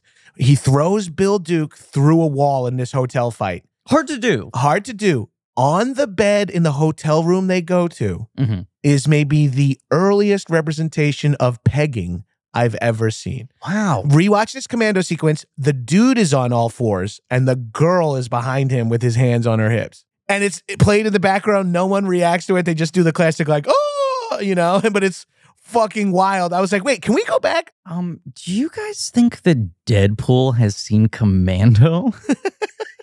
My least favorite thing about Deadpool is what you are referencing, essentially. Like, I'm happier with him being like, hey, I eat chimichangas, the most random food of all time, versus him being like, I have anal sex, the most random sex of all time. It's like, shut the fuck up, Deadpool. Just enjoy your nice Drop it, partnership. Deadpool. Yeah, exactly. I saw 2 nerds on YouTube last week complaining about the pegging. Well, Just being like, we all know Deadpool rules. I mean, that one scene makes me so uncomfortable. Like, it's just you like know kind what? of That's weird. why I should shut up, because Deadpool is. I'm at one end of a spectrum, thing. and Deadpool's in the middle here. I and had those the guys same are on sort the of other. eye roll Yeah, reaction yeah. to the Deadpool pegging, and then I watched this video and I was like, maybe the next movie he should be pegged 10 times. Right. Yeah, it's like kind of like when Nirvana made out on SNL to like spite rednecks Right. or whatever. You're like, this is working. Keep doing it. But Carl Weathers, no, it was like the challenge of who's a guy who is like a serious trained actor, but has like the size, the toughness, the build to be able to credibly stand next to Arnold and is like a star, but isn't so much of a star that the movie becomes like an unbalanced two-hander. And Carl Weathers, it sounded like, was a little bit higher in quote than what they had allotted for that he's a role. And pretty big McTiernan name. pushed really hard, especially coming off of Rocky, to be like, I really think if we put him in the scenes with Arnold, it's going to up Arnold's game. Apparently it did. They competed, basically. Like they're running, they're bodybuilding, they're waking up at 3 a.m. They're definitely not using steroids. Like, also, like, look, Apollo is the like egomaniac fool in Rocky. Right. It's fun to watch him flip it, kind of. Yeah, in Rocky's 2 to 4, he's the heart of those movies. Right. He's so good in them. Yes. But then he becomes just like, a nice friend mostly, right? Basically. He's great in them, but you could see him being like, this is my chance to actually be like tough and cool. Yeah. I mean, in Rocky 2 to 4, especially 2 and 3, he's the guy who's like, Rocky, I've been where you're at now. Yes. Like, I've done the celebrity thing and it sucks. Like, he's on the other side of it. In Rocky 4, he's just like, I have to kill Ivan Drago. And then just gets his head sorry, punched but off. I'm going to fight the Cold War for us. I'll be right back. He's kind of irrational in that I'll be right back. I got to stop the Cold War. Wait, hold on. Let me raw dog somebody real quick for an idea of 3 more movies. Is that Felicia Rashad? No, that's his real wife, right? I'll pay off later. Do we know who Adonis's mom is? She's not in the movie. No, they're waiting to reveal it's like Adrian. Like The movie's like this fucking snake there's- eating its own tail at this point. They've done a good job making Creed sequels not suck, but it's going to be so easy for them to make a mistake like that. To have right? Drago's kid be like, it's like this is Rocky babies. It It's is Rocky, baby. it is crazy. Rocky babies. Absolutely crazy that second movie basically works. Yes. Like, Yes. obviously the least successful of the three, but Yeah. still like a B movie, like a totally fine movie. When they were like, "Are you going to do a Creed 2?" And Stallone was like, "Yeah, and I want to write it. It's Drago's kid, and I have a sad conversation with Lundgren at a restaurant." You're just like, no, this is the exact opposite of what you guys should be doing. I think if he would have died in Creed, he would have won the Oscar. Agreed. If he would have, if his ego would have let himself die. And if he had yelled at 20 less assistants, he might have won the Oscar. That's Right, assistants, Yeah. studio heads, everybody. Studio heads, producers, APs, Yeah, right. co-stars. Yeah. I mean, this is my big theory. I think it's just very logical. We said this on The Big Picture, but like everyone's like, how could he have lost that award? And it's like everyone else who voted for him were bodies that don't really have to work with him. Right. And it's the same thing that I think fucked Eddie Murphy and Dreamgirls, which is like, well, the Globes will give it to them. The critics associations will give it to them. But not colleagues. Not Even industry SAG, where the critics, union yes. is so big, and a lot of them are just people who idolize these guys and have never worked with them. And they get to the Academy and it's like, do you understand how late he was every single day? Yeah. He made Griffin Newman look early. That's why you're never going to win an Oscar. Do you understand how big his shits were? He made Griffin Newman look like a light shitter. But yes, no. The beginning of Creed 2, when he's alive, you're like, oh right, they fucked this up. Yeah, they Right. And now he dropped the doesn't ball. really At have least he anything gets to do. one more Hey, paycheck. Creed, how you Yeah. doing? You know, and you're Irvin like, right. Winkler's a vampire. But Rock, look, He keeps calling. There's a period of he's a great Instagram follow. He's an amazing social media head, Sly. yes, And he's yeah, he pops off. Yeah, he knows what he's doing, and he was doing all this like anti-Irwin Winkler shit Yeah. for a long time. It got a little I love- anti-Semitic. Yeah, I don't think you should call anyone who's Jewish a vampire. I agree. I love his Irwin Winkler shit. Just to be clear, Griffin, he Yeah. didn't even get a SAG nomination for Creed. That's wild. Yeah. So you know what? That even further backs up my proves point. it. Yeah, proves it even more. Right. It was only people who don't actually work on film sets giving him awards. My point was just like the arc of those 4 Rocky movies. Rocky goes from being like an underdog to being like a fucking cartoon superhero, right? Apollo Creed becomes the humanity of the movie. But at the same time that Rocky's becoming this absurd action hero. Apollo becomes like the actor of the movie. Right. You're like, oh, we need to like put some heart and some. It's like, well, we'll give those lines to Creed. It's just, Like- there's something fun about like Weathers challenging Schwarzenegger to act harder, and Schwarzenegger challenging like Weathers and activating something in of like, I want to kind of do the fucking action star thing that I'm watching my co-stars do. Well, Weathers was a huge jock. He was like a Yes. fucking pro football yeah, player. and like a the dude's big ass guy. He's the best. He's a pretty I solid love director. him. He's Yeah. a good director. His fucking Mandalorian episodes are really good. Yeah. Both of them are good. But, I and mean- Eugene Cordero says he says he's amazing. Yes. Yeah. But yes, like liquid charisma, you're just like, and even just He's He- hot too. He's I mean, so he is fucking aged incredibly. He is hot in this. He's hot now. Yeah. He was probably hot when he was 22 years old and fucking right, like catching passes at San Diego State or whatever He's it was. fucking so yoked in this movie. Yes. So proportionate.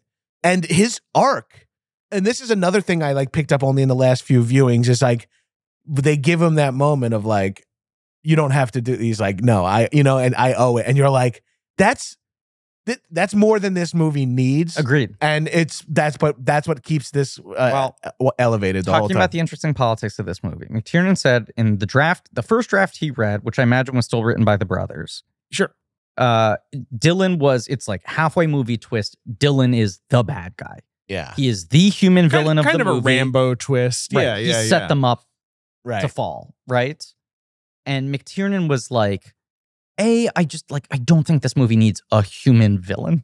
Right. We got the ultimate villain. Right. Yeah. Everyone should be unified in trying to not get killed by the predator. Right. It's basically at this point chopper or no chopper Right. are your only Well, that's- choices. That's something that this movie, when you watch it, you didn't know you were craving, because every Yes. action movie now is like, we're actually the zombies. Right. We're actually the dragons. and it's like, fuck and you. it always is the Jean-Claude Van Damme. It always is the guy, the sort of off, lead guy who's Yeah. famous-ish. And it's like, They cast him so he can be the villain in the last act. Like, he'll be the nice guy, and then he'll be the villain. But also McTiernan's like, look, I just don't think that's that interesting. And I think it's so much more interesting to give Carl Weathers as an actor rather than like, oh, is this guy a little suspicious and sneaky for the first half of the movie? And then you reveal he's like mustache twirling puppet master in the back in the shadows. It's like, no, he fucking reveals where he was coming from. Schwarzenegger calls him out on it, and he has to suddenly assess, was I wrong about all of this? And the second half of the movie is him being like, I've like fucked everything up. I like followed a lie blindly. I sent another group of friends to death, and I'm about to do it again. I like believed the wrong thing. Yeah. Right? Which is like this whole movie. He gets to play it. He plays it well. If it's about anything deeper, this movie is about like American interventionalism. That's what it's about. No, it's not. It's not deep. Every 80s movie, you do an action movies podcast. Yeah. That is mostly about 80s movies. I'm steeped in the fucking like pseudo-fascist American politics of the time. Yeah. That is the anxiety of all 80s action movies, especially about soldiers going somewhere else. Yeah. It's like, we don't know how to do this anymore. We fucked this up in Vietnam. Like, that's Rambo, obviously, is the most obvious version of it. But like, it's in all of these movies through the 90s. Guys in fatigues being like, oh shit, and like shooting at a tree where nobody is. And then getting their fucking solar plexus transported to Venus, you know?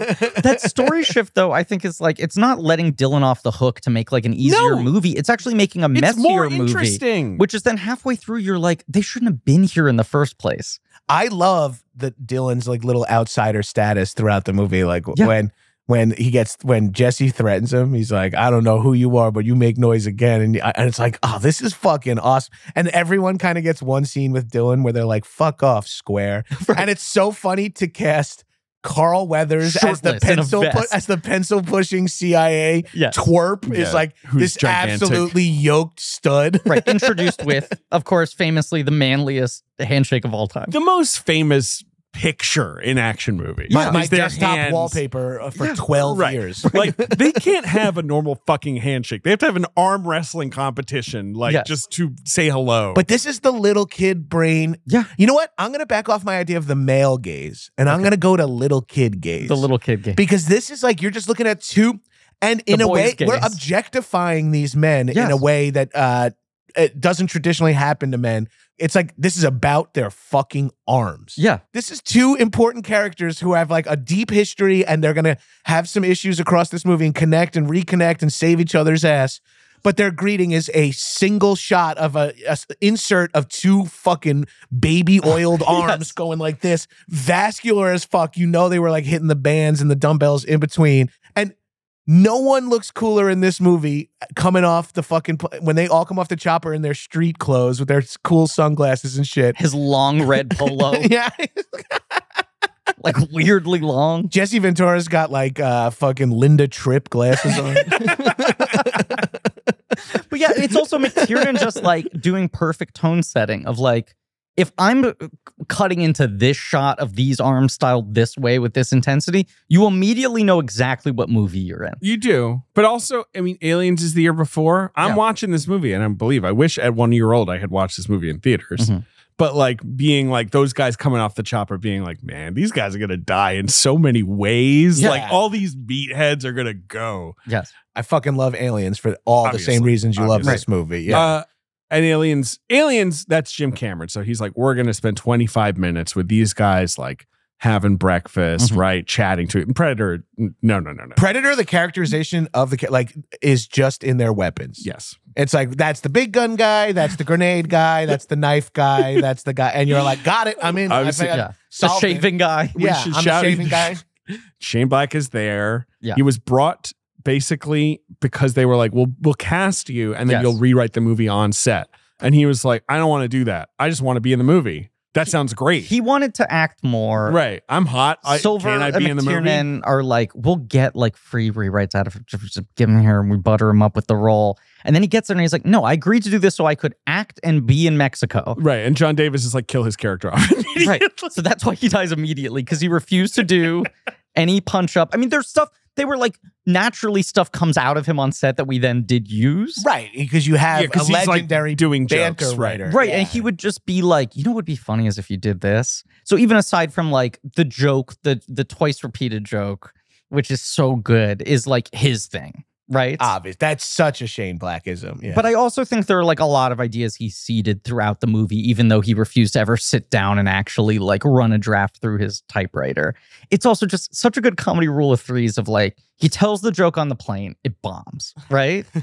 And then the second time you're like, he's going to keep trying to make this joke work, but he does a variation of it. The guy's workshopping, right? Yeah. And he's just choosing the worst audience every time. Yes. He like chooses Billy, who is like out to fucking lunch for the second joke, you know? Like, and then you're like, great runner. Now this guy's going to keep one by one going through every member of the team, trying a different version of the giant vagina joke. No, he's dead. no, he dies. Thank God. Two beats Does it twice dead. and then, all right. I mean, even the Predator's like, you keep doing the pussy line. Get out of here.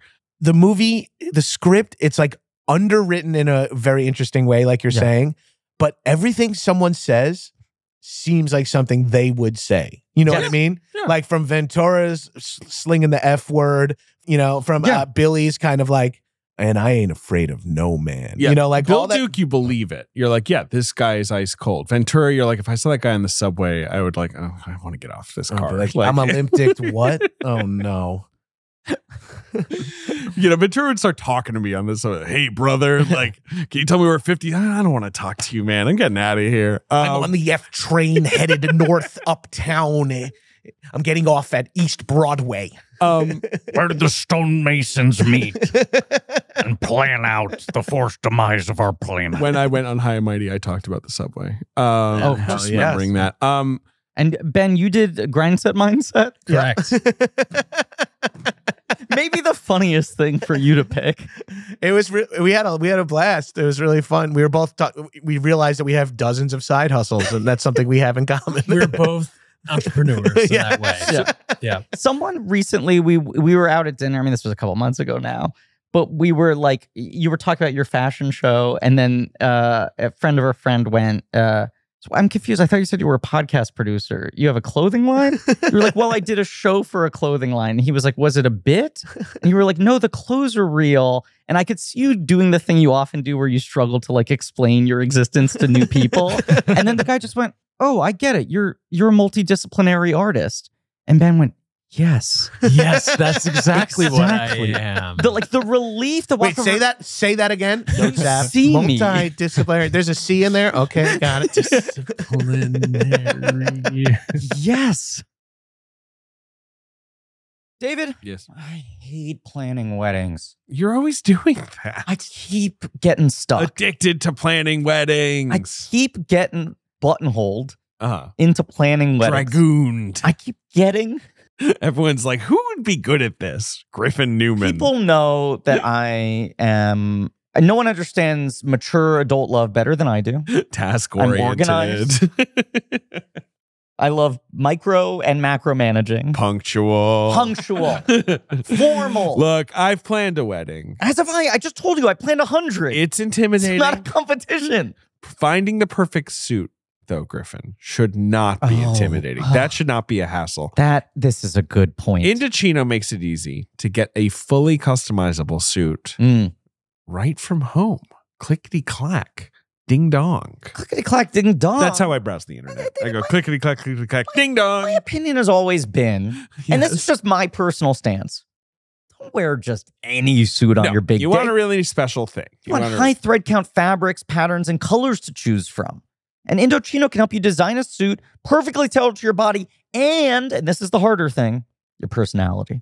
The whole thing with Indochino is the sort of the custom element, right? Like they've got these lovely suits, very affordable. And you can go to a showroom if you want to see styles for yourself and stuff, which is great. But this isn't off the rack stuff. No. They're gonna make something fit to your taste. I want this wool linen olive suit. Do you think it's time for me to get an olive suit? Yeah, I think you need a wool linen olive suit. Indochino lets you design any suit you've always wanted. Fine-tune every detail, lapels, linings, monograms, pocket flaps. They start at just $4.99 for suits. Fitted shirts start at $89. It's bespoke without that premium price tag. They've been dressing grooms and groomsmen since 2007, and we all know that was a great year for movies. That's a good point. You can set up your measurement profile on their website. You can choose fabric and customizations without even leaving your house, or book an appointment at a showroom near you. Let the style guides help you and your groomsmen with every detail. They've got a team of experts with the resources, style advice, and professionalism to make your dream a reality. And you can, if you want some groomsmen looking good too, you can get them involved. So I want to say this is 2 points, okay? It's a do and a don't. Do. Go to Indochino.com and use code CHECK to get 10% off any purchase of $3.99 or more. That's INDOCHINO.com, promo code CHECK. Do that. Don't ask me to plan your wedding. I'm begging you all to stop doing this. When planning your wedding, get a suit as unique as you with Indochino. And Griff, hey, could you do something for me? Please don't. What is it? Just my friend's wedding. They don't have a planner. So we haven't mentioned the person who got fired from this movie. Not Shane Black killed off early, but fired. And this is another thing that makes it insanely accidental. Yes. Jean-Claude Van Damme was the original Predator. Yes. Do you know this, Ben? I did not. He was going to play the Predator in the suit because they were like, oh, it'll be cool. He'll be agile. He'll like do kicks and shit. And when you hear the guys in the movie talk about it, like they talk about it like, comes in here doing his fucking little gay kicks and shit. And we're like, what the fuck is that? And like the average height of the main cast is like 6'5", and Van Damme's like 5'7". Yeah. He's listed at 5'10". He is. No exaggeration. No. Obviously, his whole thing is, he's flexible. He does the jumps. He does the kicks. And they make this like dog costume. It's more like a bug thing. I can show you what it looks like. Have you seen it? Okay. Yeah. It's bad. It's bad. I mean, it's not the kind of thing where I'm like, oh my God, the ultimate predator is here. Like, I'm not looking at that feeling. It looks sort of like a jaguar, right? Like a but sort of human jaguar. Yeah, it's like a lycanthrope more than anything else. Let's take a second here and dig in on using Van Damme too, but let's dig in on the Predator design a little bit in this moment, because that's a fucking another huge. He's like, Arnold's like, this sucks. Want me to talk to my friend Stan Winston, the best? And they're like, sure. And when you hear Winston in the If It Bleeds doc say, I was really inspired and like by a picture of a Rastafarian warrior that was on a producer's wall. And you go, I'm sorry, what?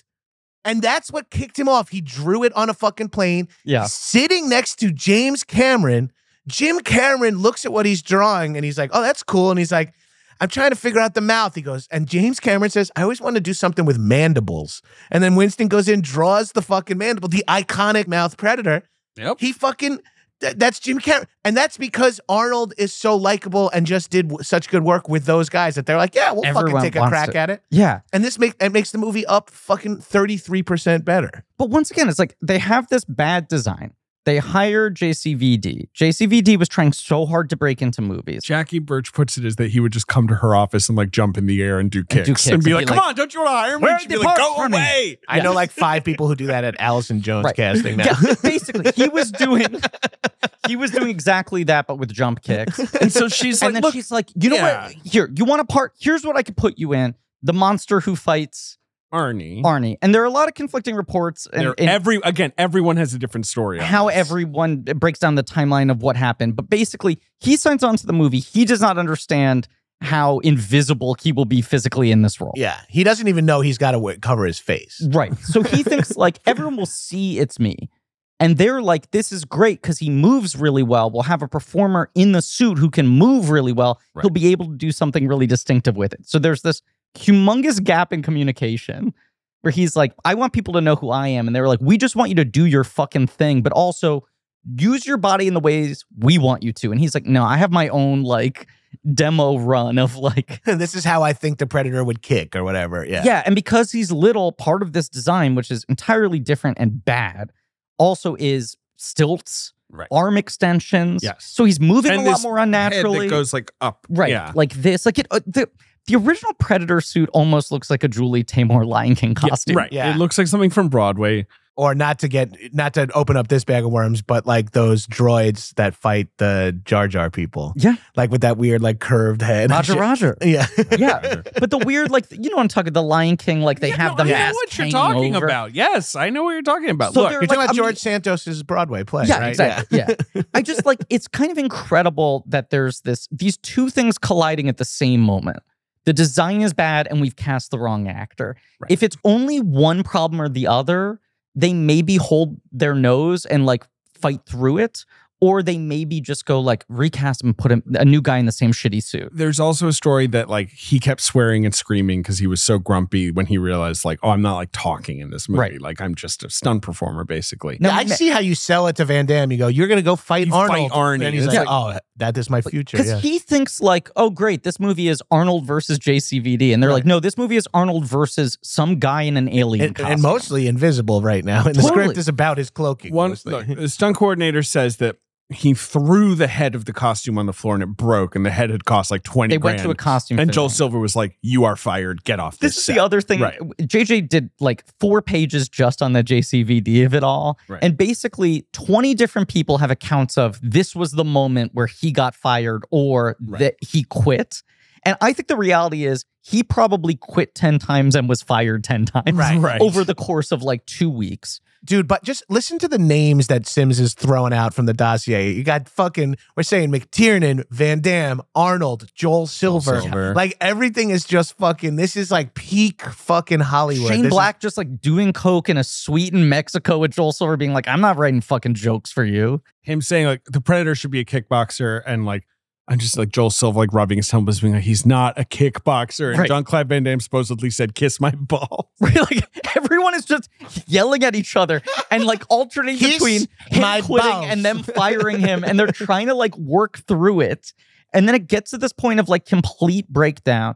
And also he's 5'6" or whatever. Right. He's very small. And someone's like, get Harry and the Hendersons in here. It sounds like Get the tallest man he never alive. did principal photography, No. but he did do some amount of camera tests. Yes. And those were disastrous.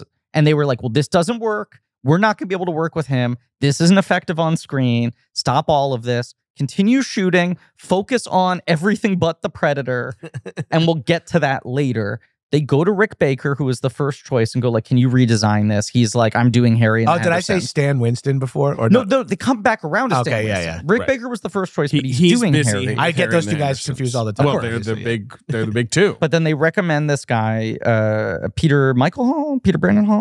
No, the guy who plays the Predator, Anthony Michael Hall. Anthony Michael. Kevin Peter Hall. Kevin He's Peter Hall. 7'2". Yes. He obviously is Harry of Harry and the Hendersons.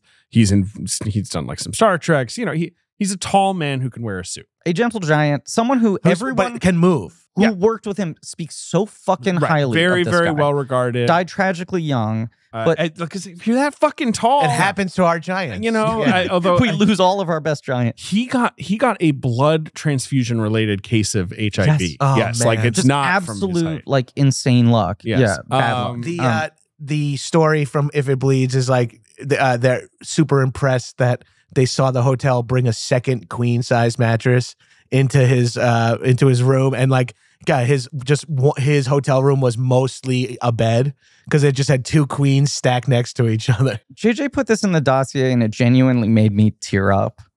I find this very touching. It's an interview with Kevin Peter Hall, or part of a larger Predator piece from July 87 in Fangoria, when this movie was coming out. So he's speaking as just like, I'm doing an interview as the creature guy in the suit, unaware of what legacy this movie is going to have. Right? I don't realize I'm going to be the original Predator. Right. An iconic monster. 25 movies will be launched off this. Yeah. And he talks about the process of the suit getting redesigned, him coming in. And he said, I wasn't just shuffling around in a monster suit. I was kind of a puppeteer from the inside, attempting to give the creature some measure of personality, as well as a Jaws-like sense of terror. There are a lot of subtle things, arm and body movements that I threw in that will probably be missed because of the emphasis on the action. But if you look closely, you'll see some interesting little bits that give the Predator a definite personality. And he's just like, I tried to do stuff. Who knows if any of it will register? And you're like, 35 years later, every other actor who plays a Predator is clearly working off of the language he developed. And 100%. no one does it as well as him. No. You're like, everyone is still doing like his finger movements. Is there anything better than someone who's like in the weeds artistically and humble at the same time? Totally. It's like one of my favorite genres of And interviews. he's like, sort of like, I really thought about this and I tried to develop a language and we'll see if any of it comes across. No one's coming to the movie for this. And then you're like, every 5 years, Fox throws so much money at like build a new suit. It's have a new true. take. Yeah. And This Predator's big now. And none of them ever like move as well as he did. does make the movie because everything before the final showdown is good. Yeah. And like the Predator being this unseen monster is cool. But if the final showdown sucked, this movie wouldn't be a classic. And the design is great. And like another Hail Mary pass of like fixing that before the bad one ends up on camera. Yeah. But also it's like, if you have a guy who isn't giving as good of a performance in those final 10 minutes when he's visible and sort of like conveying that much physically and that much menace and moving in such a bizarre alien way, you're like, this doesn't become like an important part of pop culture. The Predator as 100%. like a creature, that's as the an thing. idea. Right.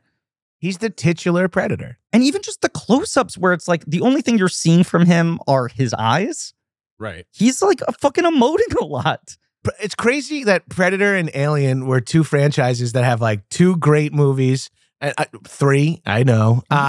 Three for some, but then they like weave together and are like intertwined for a while. Then, like in the recent years, have split back off, and Prey is good, and like Prometheus is kind of found good. themselves. Yeah, again. and it's like they both. It was like like a couple that got together and had a toxic relationship, and they're like, I think we're better off friends. And they kind of just go away, and they both like have these great third acts in their lives. It's now like, I want to see like a Nancy the Myers way we movie. were about Alien and Predator. Yeah. The two characters. Just them coming back together again and again. Yeah. Over the years. But yeah, this movie basically had this like bifurcated shoot where they just had to shoot around. We haven't solved the actor. We haven't solved the suit. We need to go back to the drawing board. Stan Winston's on board. He'll come up with something, but it's not going to be ready for a while. along the Jaws parallel, right? Bruce was fucking breaking down, Right. so they had to figure out ways to shoot the movie without the shark in the shot. And that if Bruce is in the movie anymore, the movie sucks. Beyond that, Mhm. it's 100 degrees all the time. Yes. They decide to shoot in, like west coast of Mexico, which has, deciduous trees. Right.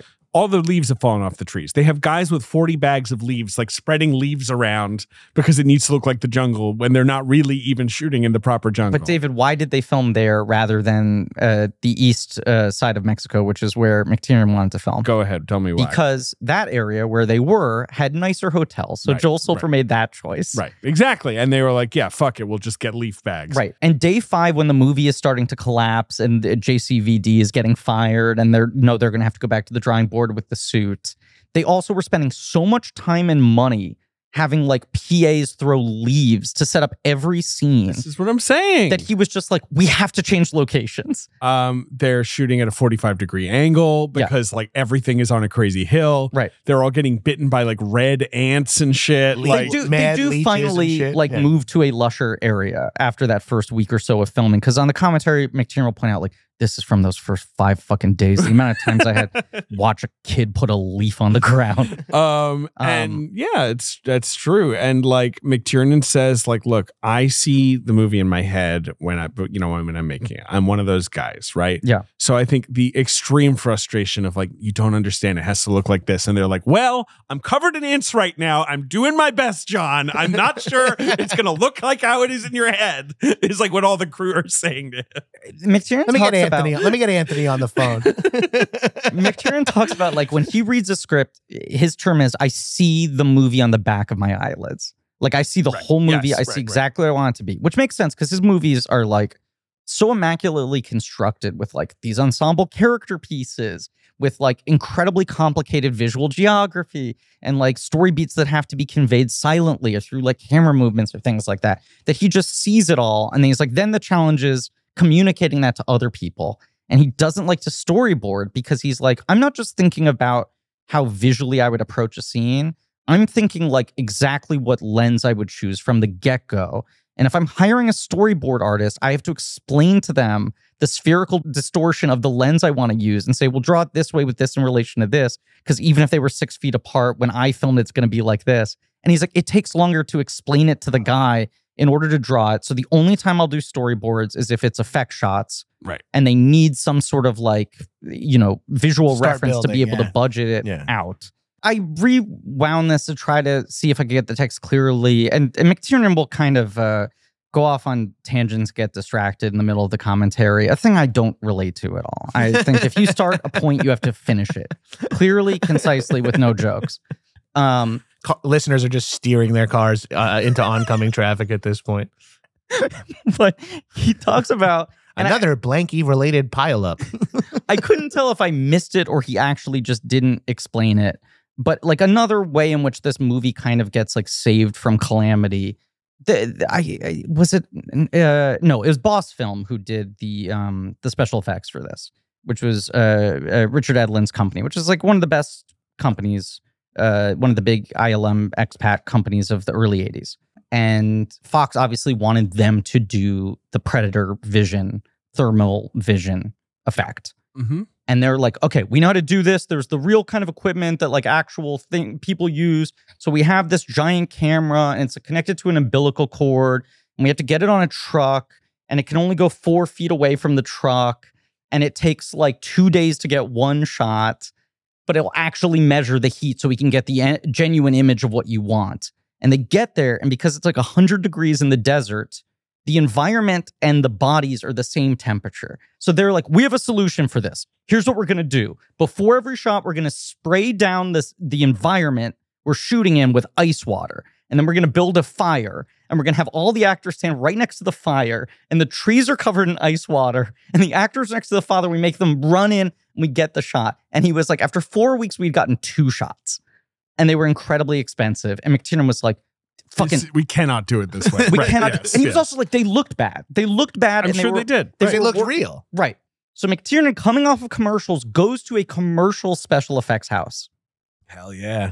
Behind Fox's back, because he's like, they wouldn't want me going to someone who isn't like a serious outlet. And he's like, let's just do like the fucking down and dirty version of this. Right. Let's like own the pixelation. Let's just like fuck with it. And they were basically like, we have this red velvet suit. If you wear the red velvet suit, then it can like be like this. Because it's the furthest from the green foliage and the blue sky. Like that's Yes. like in order to key it out. Well, I think almost all the thermal vision then they ended up doing in controlled like backlot environments. Because you see less of what's actually going on around it. So it also was able to like break it into a different unit. But he basically just figured out the most lo-fi way to do it. And then rather than getting approval from Fox, which they never would, just brought it back to them. It was like, look, I just did like 10% of it in the time it took those guys to do 1% and for none of the money, and it looks cooler. Yeah. And so the Predator vision itself is a special effect that's a huge win. Yeah. The vision of the Predator's cloaking device is another special effect that is ahead of its time and a huge win. JJ put in here the explanation of how they do the cloaking thing, which sounds like the guy basically figured out a glitch that he could exploit to create the ripple effect. It's a nightmare. You can look it up. I don't want to describe it because it takes too long, unless you really want to. Like, the way they did it is basically, right, you shoot it like over and over and over again at different speeds, right? It's like basically doing like inverted matte lines. Jesus. It's very cool. The effect is awesome. Incredible. It really works. It's one of those special effects that like you can't do now with all the money in the world. No. You know, like even now they're like, yeah, well, let's just do what they did. You know, we'll make it look like that. It's something that only comes out of a weird quirk of how like film processing. That I think was annoying. Yes. Like, you know, like there's a reason you would never do it again, but like it looks so cool. It also solves this problem that a lot of movies have when depicting invisibility, where it's like either you're showing me nothing, I'm looking at a blank screen, or I'm looking at footprints is usually one of the giveaways. Or I'm looking at like a translucent blue spectre version of the character, and you're like, well, then they're not invisible. I can see them. Right. It's like, okay, so it's you make someone wear a bright red suit. You remove the red with chroma key stuff, so there's an empty area. Then you repeat the take with a different lens, and you combine the takes optically, and like the shape is suddenly visible if you do that. Is how I don't know. It sounds like a pain in the ass. I will say on this viewing is the first time I really noticed in the end when the Predator passes Arnold, and Arnold's on the other side of the cloak. Yes. And that's the first time I was like, that's even crazier, right? Oh, it's insane. Like, how the fuck did they do that shot? Yeah. But it's also an effect where you're like, if I were in the jungle and I saw this with my eyes, I'd be like, I might be. Am I going crazy? Right. I'm hallucinating. Like it does. It kind of has the that air like is heat, thick. that heat wave exactly. energy. Yeah. You believe that these guys could see it and not think, wait a second, is there an alien in the forest with us? That's why they're shooting at leaves. Right. What does she say? She said the jungle is attacking. She said the jungle has came out and attacked me. And like Weathers finally sees like a predator, you know, sees the guy, the monster himself, but that's late in the film. Another thing. Okay, so they've been shooting for 48 days. Yeah. Their shooting schedule was 56 days. They This shot was less the than point half the I movie. pinned earlier. Exactly. So the big sequence where they blow up the guy, where they had the big attack sequence. This whole time, because they still haven't solved the Predator problem, Fox is like, is this movie like a Right. They're getting mess. nothing, I assume, in dailies. Basically, they're probably just getting dailies of guys like with big knives talking to each I other. think McTiernan is also a guy who like shoots for the edit in such a specific way that if you're watching the dailies, it's kind of confusing because it only makes sense when he puts it together. Right. You're not going to piece like, oh, this is obviously that scene. Yeah. Right. So they're like watching footage that doesn't make sense to them. The Predator thing still hasn't been solved. They were like, is this maybe a cut our losses movie? Do we Zaslav the hell out of this fucking thing? Right. Don't zazz me, baby. Right. And yes, he's like a week away from what was supposed to be his full allotted production time, and like less than half the movie's been filmed. And they're like, Silver's begging him basically, eye candy. You have to let me like just outsource second unit, one big sequence off your plate. So the raid of the compound is all done by a second unit team that he was obviously like overseeing. Yeah.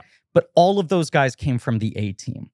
He was like, we need to hire TV guys who can work fast and just get this done. What's your job? I drive Jeeps into things that explode. Exactly. A-team, I've been doing that for years. I direct people falling out of towers. Is like the most A-team shit ever. Because A-team 100%. has that same G.I. Joe disease where no one ever dies. So you get people blown out of things is famously but what this they is do. like a more violent A-team sequence that doesn't have to deal with TV Silver censorship. is screaming more blood. More apparently. blood. Yes. And they're getting probably the amount of money that they get for a season to do this one sequence. And these guys know how to do it so fast. And they've got fucking legendary action talent, a great fucking location. And they get to use all the first team actors. Like, they're not using doubles. They're like, no, you get like a week, build this around each guy having a big moment in this sequence. This is like one of my favorite things, watching millions of action movies. The formulaic shit I do enjoy is like, open on a mission, let's see our guys crush it, or our guy or our person. Right. Let's see this person absolutely crush it. Great shot. This is what Dave's it got a looked picture like. of the red velvet This is suit. what they're seeing when they make this movie. They must just be thinking like, this is going to be the worst piece of shit. Pin in the A-team thing for a second, because I want to say this red velvet suit thing before I forget. McTiernan's big thing he was talking about was the struggle of like, how do you make the Predator move fast? Because the suit weighs 200 pounds. Is this the monkey thing? Yes. Yes. Yeah. And it's like, we have to find ways. So he was like, I built this insane like bungee rig where all the weight was supported by like these cranes and the bungee, like industrial, like 400-foot bungee ropes.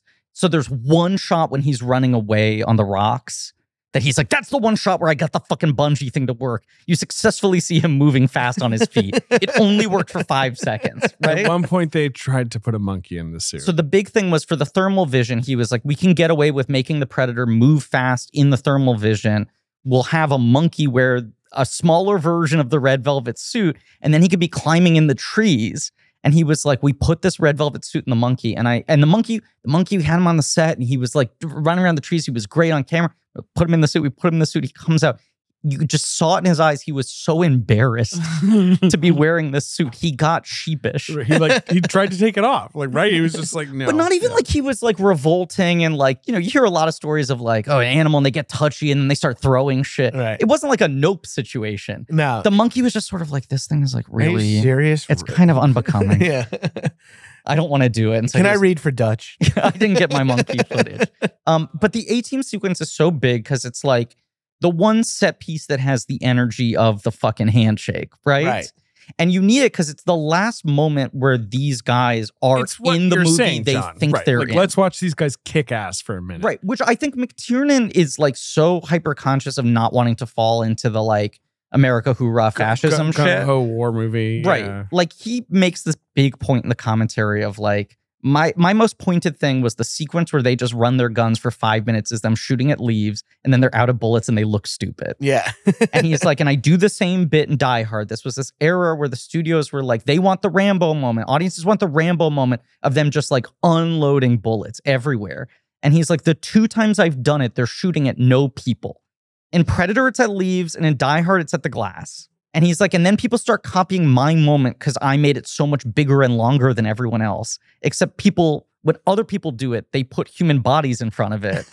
And then it just starts being uncomfortable. Right. I'm thinking right now of the Hot Shots part 2 when the boat fills with magazines. But you're like, starts sinking. This action sequence, he would have been a little more conservative about it, you have to imagine. Yeah. On top of the fact that it would have taken him 6 months just to get this sequence done, it helps to have this one sequence done by kind of junkier guys.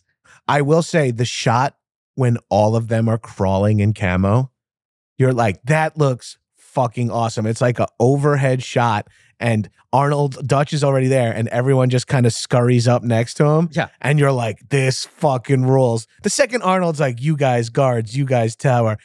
No one do anything till I blow the fuel pump. You're like, it's just like, it's unbelievable little boy shit. And it does feel so G.I. Joe. And it feels like, oh, here's the button to like activate the trap door that makes the bad guys fall down. Right. And like fire spring-loaded missiles at them. Wait, is this truck just here running? Yeah, perfect. Right. Yeah. We have so much fun with it, but then of course it ends with Arnold being like, what the fuck was this, by the way? You know, that's why it works. Yes. Is that you can have the moment after total deflation of Weathers being like, I'm sorry, this is kind of bullshit. Like I also, basically how gleefully they're like engaging in this, which is then going to get flipped on them of like, this is like a sport for you. This has been gamified. Like the crew in Predator acts, even when they're just in the chopper at the beginning, the way like my buddies and I would at a laser tag birthday party. Oh, yeah. Where you're like, we're going to fucking annihilate out there. You're like, yeah, but you have real bullets and you're shooting at like real people and you don't even really have a grasp of the geopolitics of the mission you're on.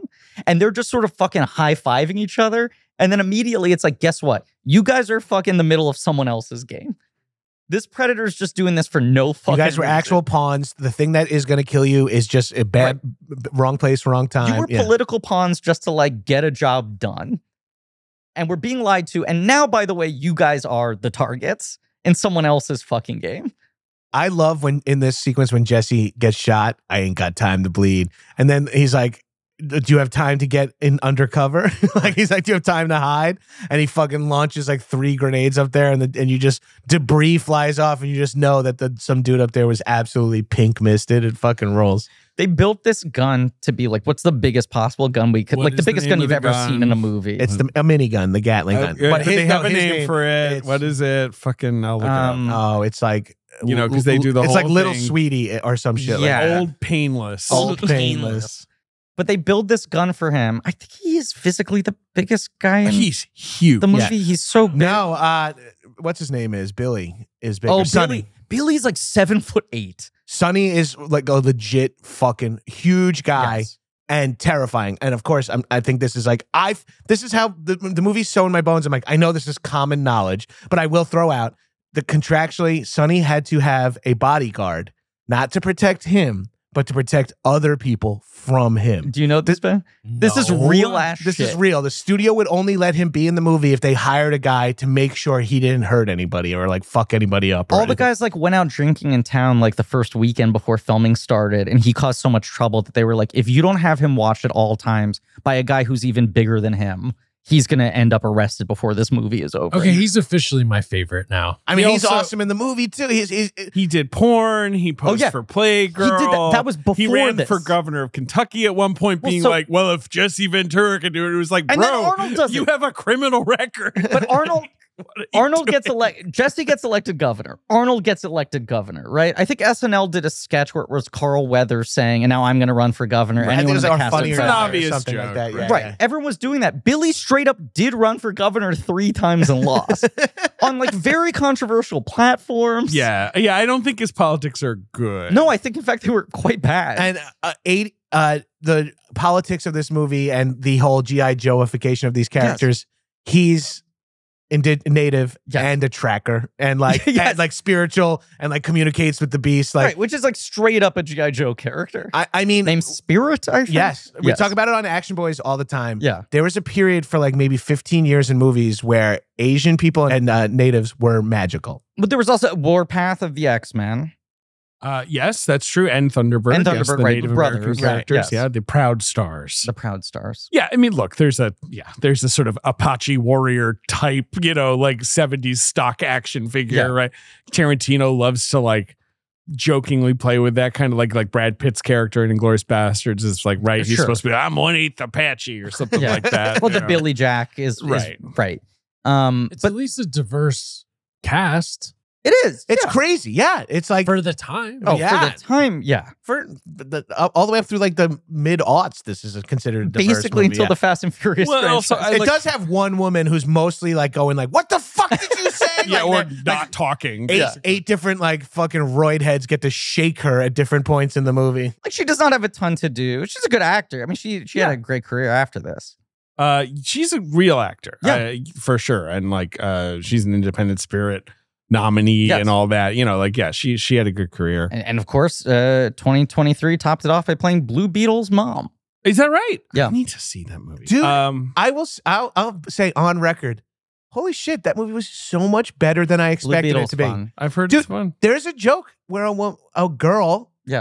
the Blue Beetle sister's like, yo, I got to take a dump. Can you watch the door? And I was like, this is so childish, but also grown up and a real understanding of like comedy. There's real specific characterization in Right, that movie. yeah. Also, And George Lopez is on fire. It's unbelievable. Yes. I love George Lopez. George Lopez is All right, I'll check it out. You're winning me over. It's on Max, baby. George Lopez is Zazzy. not only Thank like you, Zazzy. landing every joke, but you're like, there's like a weird amount of depth to this character. I cried during Blue Beetle. Yeah. I was into it. I was caught cried up. Yeah. looking at the box office. David, it did okay.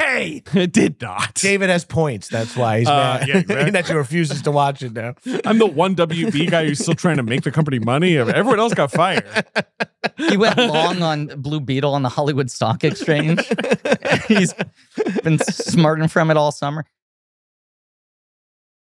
David, Yes. you like to treat yourself, right? Absolutely. I feel like you're the one friend in our friend group, Blank Check Productions, that likes to treat yourself. got to do it. Here's some things I know about you. You love to get a pedicure and opt for the extra 10-minute foot massage with green tea infused lotion. I mean, that's very specific, but sure. You refuse to make coffee at home because that fancy coffee shop is right downstairs, the one that serves everything on pure ivory. Yeah, that's me. You opt for that I extra do legroom this. seat on the plane because your vacation starts now. I do that also because I'm quite tall. Okay, well, that's a humble brag. You always buy double at a sale because it's actually like saving money. I'm going to tell you, I don't think I've ever done that. I got you dead to that's rights. Really odd. I named 4 things that you specifically do, none of which are prompts from ad copy. Never. Well, David, if you treat yourself to the top options with everything in life, why settle when finding a doctor? It is my Why health. is that when you settle? That's a good point. For less? I should go for the best. Don't you want the extra legroom of medical care? Well, I just don't know where to look, so I just kind of, wing it. Creak. Enter ZocDoc. Hello. Hello, I am ZocDoc. Are you the place where you can find and book tens of thousands of top tier doctors, all with verified patient reviews? Yes, it is your health after all. Okay. Well, here's some things I've heard about ZocDoc. You're a David! free. Don't go settle. Go for the best. Find the right doctor for you. Come to me. You're a free app and website where I can search and compare highly rated in-network doctors near me and instantly book appointments with them online. Got more options than you know. Once you find a doctor you want, you can book them immediately. No waiting on hold with a receptionist. I hate it. They all have verified reviews from real actual patients. I love it. And you can filter for your insurance, for where they're located, and if they treat any condition you're searching for. Wait time typically to see a doctor booked on ZocDoc is just between 24 and 72 hours. That's it. That's it. And look, worst case Sometimes scenario, same day. you land in the middle there.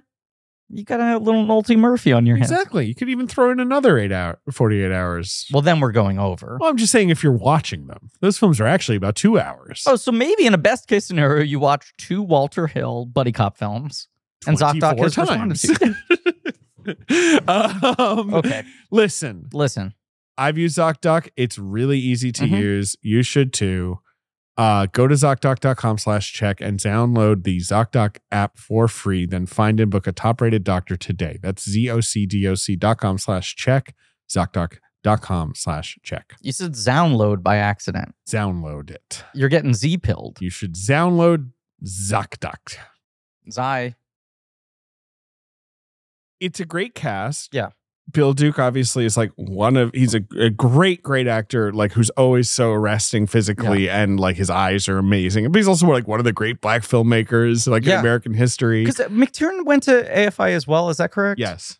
I think Bill Duke and Bill Duke overlapped, or Bill Duke was a year or two ahead of him. Works. I mean, that's why obviously Bill Duke was in good graces with Fox and Schwarzenegger because of Commando, but McTiernan was like, I fucking love that guy. And that's like much like bringing Shane Black on set, you're only going to benefit from having the mind of Bill Duke, filmmaker, also there. Him being like his type, his physical type is so specific that he's not a fucking musclehead. No. But he seems so hyper capable and scary. He just seems like a fucking hard man. Quietly 6'3". Yeah. There's something so deeply haunted about him. His eyes, he's got like Droopy the dog face, like a hangdog face. I mean, he looks incredible now. Like the current day Bill Duke, like him in High Flying Bird, where now he's sort of gaunt. It's amazing in that movie. No one looks better with bloodshot eyes than Bill Duke. Yeah, he's an old ham My dog. brother Jamesy and I exclusively refer to him as the Great Bill Duke. He is the Great Bill Duke. Like that is his full proper name, and we're like, you know who's good in that fucking movie? The Great Bill Duke. You know who they just cast in this thing? The Great Bill Duke. One of our biggest controversies was in that episode of the Predator episode on High and Mighty. We kept calling his character Duke, not Mac, and we had to like issue a formal apology. You want to call him Duke, right? It makes sense. It's a GI Joe. It's literally a GI Joe name. Yeah, but Mac is a great name. Everyone's got great names too. Yes, Billy Hawkins. It's fucking Duke, Dylan.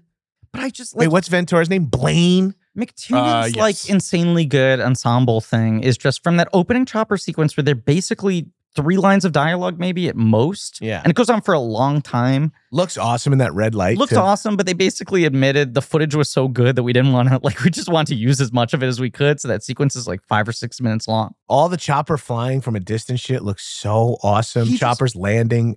He cast guys with different looks, with different energies. In that one scene, everyone gets like a handle. Yeah. Right? They get like at least one thing where you're like, okay, Shane Black's reading the comics and tell the joke, right? Like this guy looks Bill Duke's like dry shaving. He's a psycho. Right. There's just like one thing. When he drops the razor, you know he's doomed. Each guy does one thing where you're like, okay, now I remember who he is. Blaine wants everyone to be sexual tyrannosaurs. He spits on Dylan's foot. Right. And says some shit. They say some shit to Dylan like, you fucking CIA fuck, we don't trust you. I wanna zoom out for a second here, because I knew Predator as like iconography, right? And like Alien versus Predator. And then until I was like 13 or 14, I think I always was like, well, there's Predator, which is some franchise like Alien, where there's another weird looking alien that like kills people.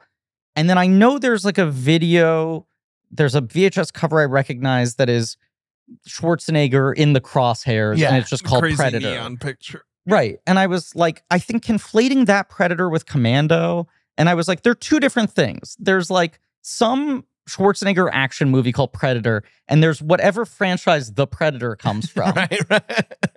Fair. Yeah. And when I was 13, my friend Lucky Gretzinger at summer camp was like, when Arnold Schwarzenegger fights the Predator, and I was like, wait, what are you talking about? And he was like, that's the same movie. And I was like, I've only seen pictures of Arnold with a bunch of commandos looking cool, and then I've seen action figures of the Predator. Right? That's such a funny way in. Yeah. That's the same movie. And he was like, that's the whole pitch on that movie is the first half of it just feels like some Arnold Schwarzenegger action movie. And then boom, suddenly you realize you're in a totally different film, and like the realities changed. And now it's like a horror movie. They're getting plucked off one by one. The fundamental tension of this movie in development, in shooting, all the way through editing is that McTiernan was like, I'm making a horror film. Right. I like the monster movie part of this. Right. And and then there were none. They're going to get picked off. And Yes. Joel Silver was like war movie that happens to have an alien in it. Right. And both guys are pushing so hard on their thing that it's a rare movie that does feel like it's successfully doing both things at the same time. Right. It is 2 kind of different. And the little tug movies. of war is interesting. It is, but what else happens, Griffin? They fucked up the Predator design. They don't have a monster. Yeah. They have to shut down production because they don't have a monster. Yes. McTiernan cuts what he has together, which is basically probably the first 2/3 of the movie.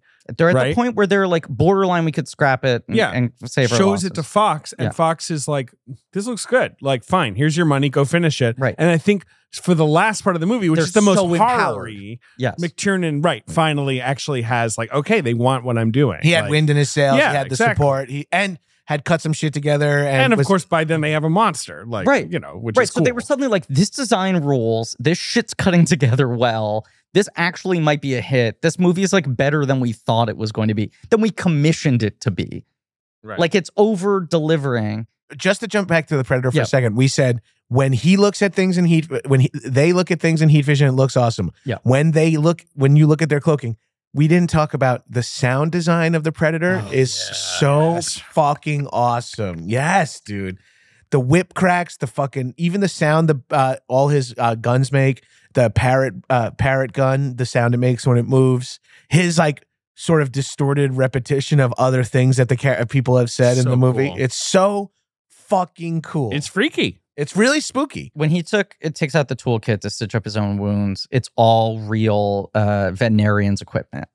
And McTiernan was like, you have to convey these complicated things to an audience really quickly, where it needs to like look unlike medical equipment they've seen, but it also needs to be recognizable as medical equipment, which is Dude. the specific line they're like towing on every element of his I'm like thinking existence. the exact same thing you're thinking there when the countdown thing goes off on his arm. And it's like, there's not real numbers, but when the first one disappears, even Dutch is like, well, I think when all three disappear, this is going to blow up. He said, Right. we were so fucking Right. worried about that. And we go into the first test screening being like, the nuclear get it? bomb Yeah, is yeah, not going to work and we're going to have to figure out how to recut it. And he was like, they understood it immediately. I couldn't believe it. It was like shot in the dark. We were ready to rework it. It's fairly complex. It has not been set up earlier in the film.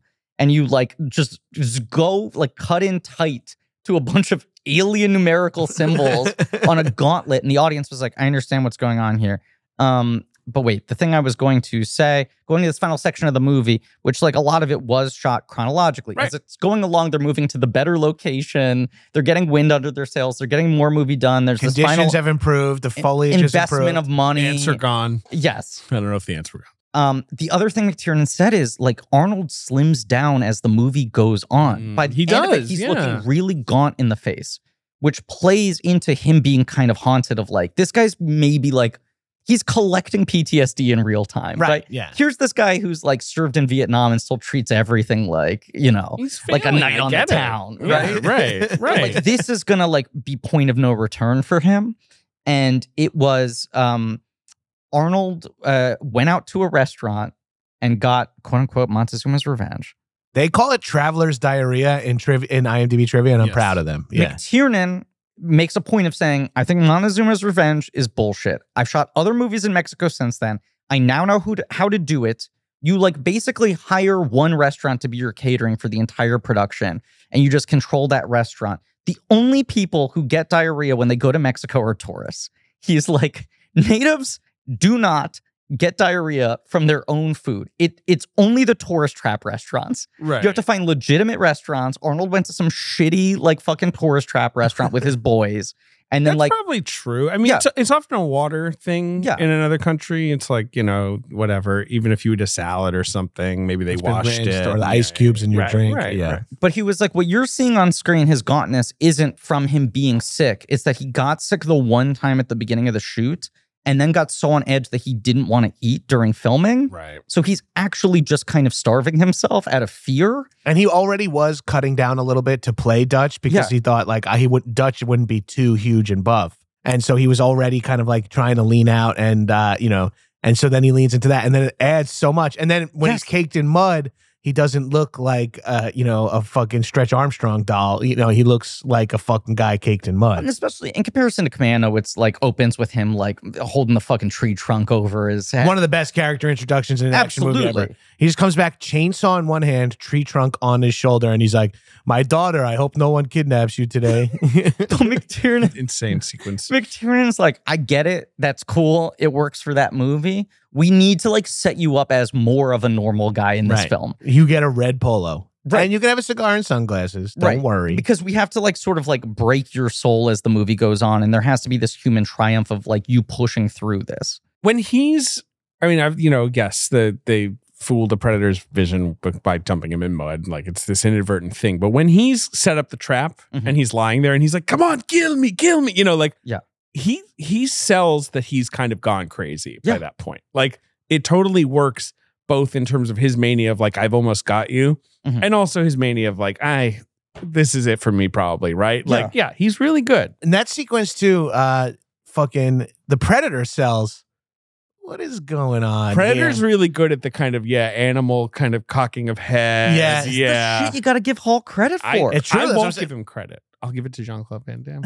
So that is David. They knew they wanted someone with at least 3 names to play the Predator, maybe 4.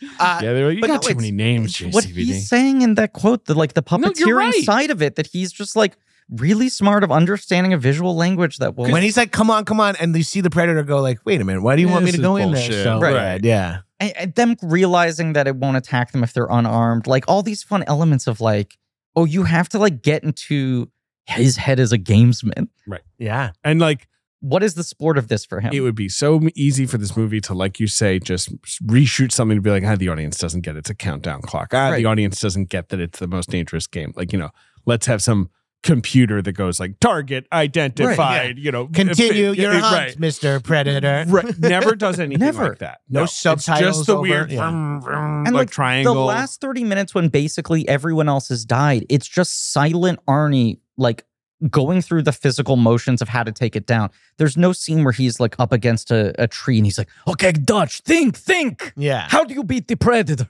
Like he's It's so awesome that like all we've seen is cool gun tech. Yeah. All we've seen is giant knives, and they have to like break it down to like wooden sticks, mud. Fucking Home Alone. All It of a is, sudden, yeah. in the jungle.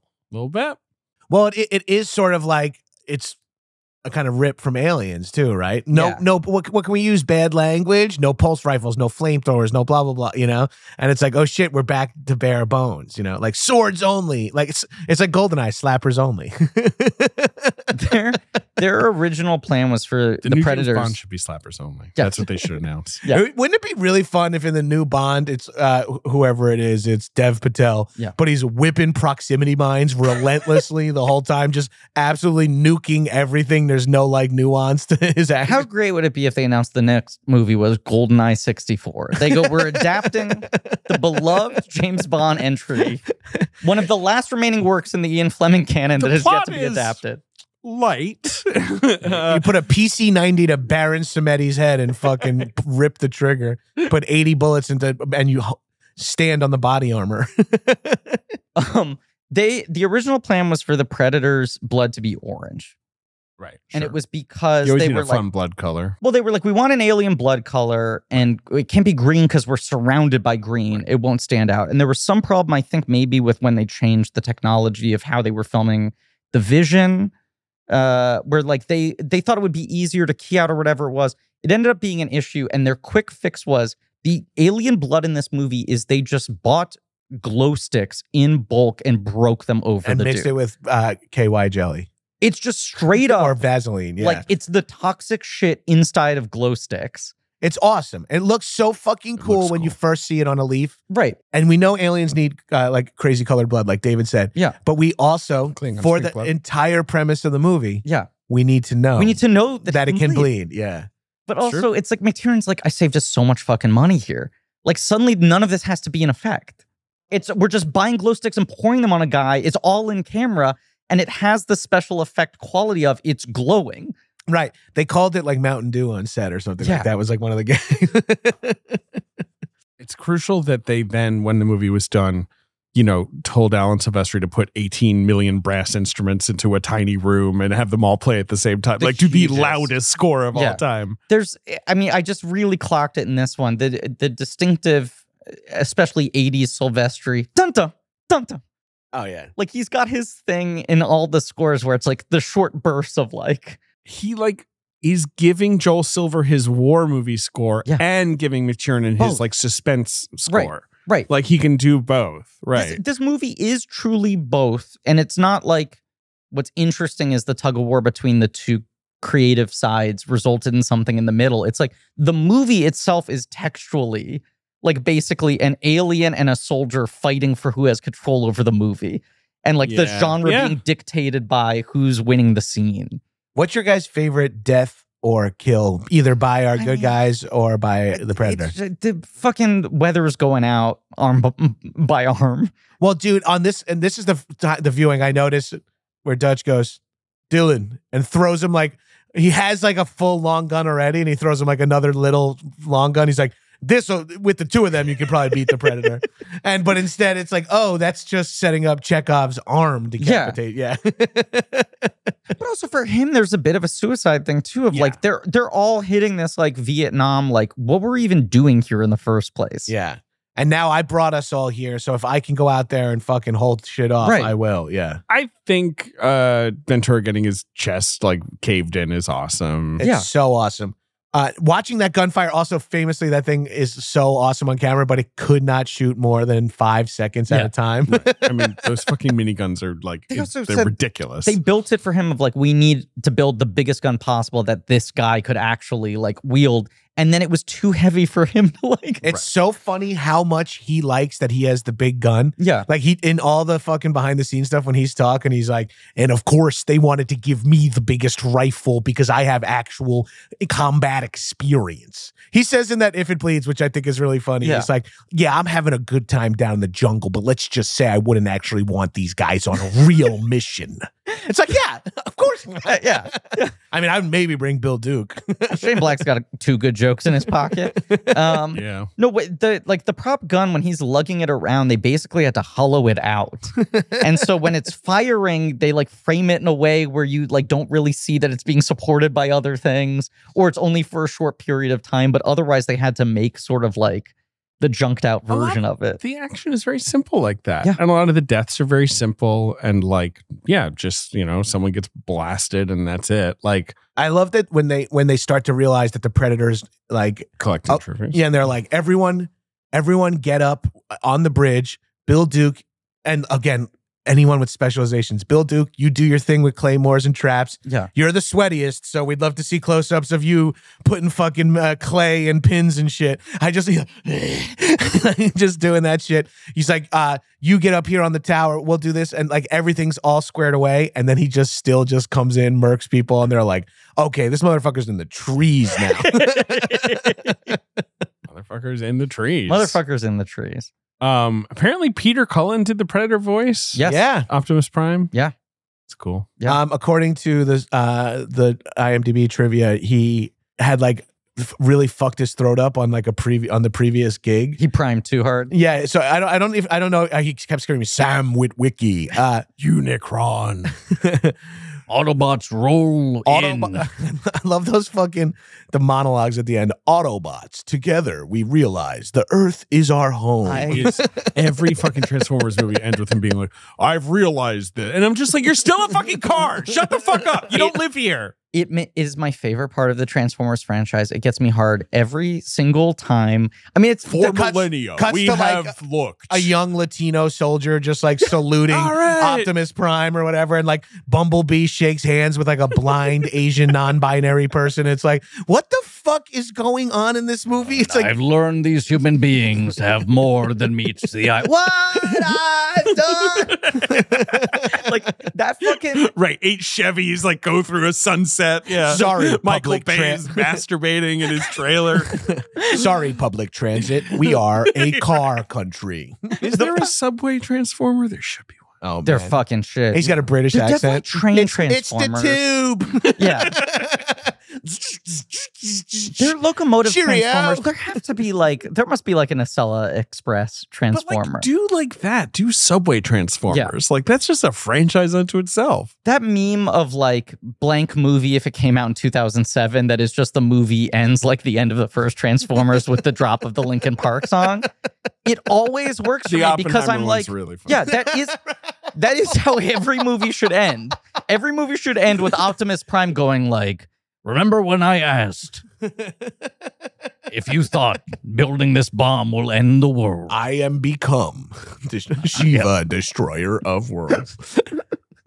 Wait, while we're on just stupid internet memes, do you guys know the one where Predator opens up his like explosive arm thing, and then he's just like do and starts playing Axel Foley on it? Very cool. Cool. He's just like cuts to like a guy doing a synth version. It's so The Predator is just funny. he is. He is funny. He's Like, an ugly reworked into motherfucker. comedy. You are one ugly motherfucker. The Predator is basically always funny because unlike the Xenomorph, who I love, no disrespect, but there's intelligence to the Predator. There's a strategy. Well, here's There's the thing. this sort of, what's this guy doing? Well, I'll say, I think what it is there's the status. The xenomorph Sure. is just trying to survive. Correct. It's a motherhood story. It's a Right. bug. Yeah. Predator Predator's is fucking hunting with you. humans, so it has personality, but it also deserves any fucking ire you want to give it. Right. So you can like go like, all right, you sassy little dreadlock fuck, let's do this thing.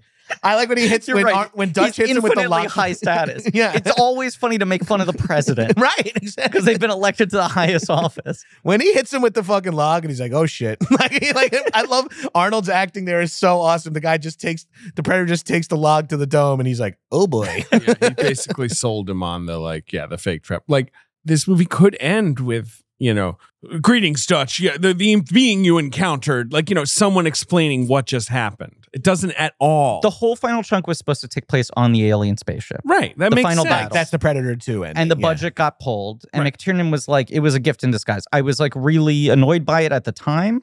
It's why they put the spaceship at the beginning because they're like, we need some visual representation. And Prey does the same thing too. Yeah. That's Prey's move too. Of like, we landed. But it's so much better remaining in the woods, in the mud, all of that. But yes, no. It's just, what the fuck are you? And he's just like, I'm not going to tell you. I'm going to nuke myself instead. Yeah. Which McTiernan said is based off of a dream he had in high school that he has Cool. never gotten over, where he, in the dream, was suddenly in Los Alamos with Teller telling him, we're about Penn to... and Teller? Yeah, no, because he says he's telling him, so Teller Yeah, wouldn't talk. no. Penn is going, listen here. My Jesse Listen Ventura here. is the same as my Penn Jillette. Let's go to a sex club. No, Teller, why am I forgetting his first name? But the character that Safdie plays in Oppenheimer. Right. Yes. Edmund Teller or whatever his We've name is. developed a new bomb. We're setting it off today. You should run right now. Hell yeah. And imagine running away from and I love that when we see Arnold run. Like he looks Yeah. so fucking cool. But McTiernan's dream was like, it was just me running high speed for like 5 hours, like just trying to survive this thing. That's And it had bananas. haunted me for decades. This dream I had when I was a teenager. And in this moment, I was like, this is my chance to visualize this thing I've never been able to get out of my head. That feels like personal and visceral to me. Well, he escapes a nuclear bomb. Yes, much like John McTiernan did in his a teenage dream. Well, the Mad magazine I have of Predator, which for some reason I own, Oh, wow. I have like a big pile of old Mad magazines. That's the big gag at the end where they're like, how did you survive a nuclear bomb? And Arnold's like, I didn't. I skinned my knee. Like that's his joke at the end. He's like in a bet with radiation poisoning. Right. McTiernan brags about the fact that no one got injured on this movie. So during all the big action sequences on the commentary, he What a goes, specific brag. but you'll see like a giant explosion, 4 guys falling over, and then he'll go, and no one got injured. Like he keeps giving himself credit. And then at the end of the commentary, he goes, I'm actually realizing I was lying earlier. I did break my wrist filming this movie. Yeah, he's in a cast. He's in a cast in If It Bleeds behind the I scenes. fell out of a tree. And I think I just didn't want anyone to know that I'd broken my wrist because then I would have had to wear someone being injured on the film. So I just kind of like powered through it for a week or two. Talking about running away from the Predator, great moment that really shined for me in this is when Dutch goes over the waterfall. Already a huge scary thing, but then you're like, well, I put some space in between me and the Predator. Yeah. And then the Predator's like, cannonball. Like, fuck it, I can just jump in the water. And he's coming out of the water and you see it on Dutch's face. He's luckily covered in mud and doesn't know about it yet. But you see on his face, he's like, all right, fuck it. Kill me, dude. I am not running anymore. You fucking psycho. You just jumped off that waterfall to hunt me? Damn. It's such a crazy shot. It's a cool shot. Yeah. I mean, he just also looks like when he's in Because the that's when mud. the cloaking gets hit and then the force Yes. lightning is kind of thrown around a little. When he's in the mud, it feels like his eyes are glowing. Yeah. He's got perfect eyes for that Yeah. role, yeah. Yeah. Makes me think of Encino Man. Fair enough. when Schwarzenegger was at his best, he Remember just, when the titties are printed in mud on the sliding glass door at the end of it? talked John, about I brought it. this up on an episode It's recently. a huge moment. It's a huge moment for me. That's how much I was desperate to see boobs. That seeing like an art direction designed set of mud prints was like, oh man, You could what if there's a literally real cave woman? Just draw boobs on a piece of paper and have the same impact. used to. Sean, we brought this up on a recent episode, but So funny. but that gag of the mud imprint of the boobs, I was watching it at my friend's place on VHS. That scene happens. The movie ends. I go, so did they make a sequel? Can we wheeze the juice real quick? My internet's not working right now. I'm typing in Encino Man 2 and nothing is happening. And then I remember going to school. Is it Encino Woman? Like, what is this? And being like, okay, look, I know this movie came out 5 years ago. Maybe they would have made a sequel by now already if they were ever going to. But he's naked at the beginning of the movie. So by transitive property, rules, right, demand. the beginning of the second movie would have boobs on camera. Let's go to the video store now. Change.org didn't exist. There was nothing I could do to will it into existence. No, Schwarzenegger at his best had this reality distorting effect, right? Where you're like, the comedy of like, I am normal man, right? Well, yes, by the 90s, right, where But he's also, like, this movie, you never question the fact that he's like Dutch and served in Vietnam with American troops. no, I don't care. You don't care. It's awesome. You don't care. If I'm in an army and that guy shows up, I'm like, can he be in our army, please? Yeah, I'll go with you. And he's And like, hello. And I'm like, yeah, I'll let that ride. This It's movie fine. does not feel the need to, like, much like it doesn't have the voiceover explaining the Predator technology or him talking out his strategy alone in the woods. This movie doesn't also feel the like need to have. it would be funny if it had like the weird Sarah Connor, like the predators were built as a hunter species, like Right. just kind of articulating what's Just- going on. I don't want any of that. But it also Right. doesn't have the scene where Dylan's like, I mean, thank God America and Austria formed this union Yeah, that put our two No. units together. Don't need it. Right, you're just like, you know what? This guy just has so much fucking integrity and credibility on screen and so much fucking confidence.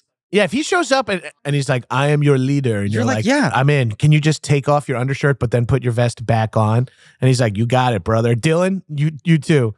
Billy, yeah, don't worry, Chief. I'm already open, ready to cut my chest up. That shit when I was a kid, I thought was the coolest shit. But it also broke my heart because I was like, I truly believed when I was a kid. I was like, Billy has a chance. Terrence had this thing that I thought was like quietly profound where this guy like goes from Juilliard to then being a commercial director. So he's in like heady, emotional, like psychologically grounded theater into being like a visual stylist, right? And he like understands the unique properties of both mediums and how film has to bring the two together.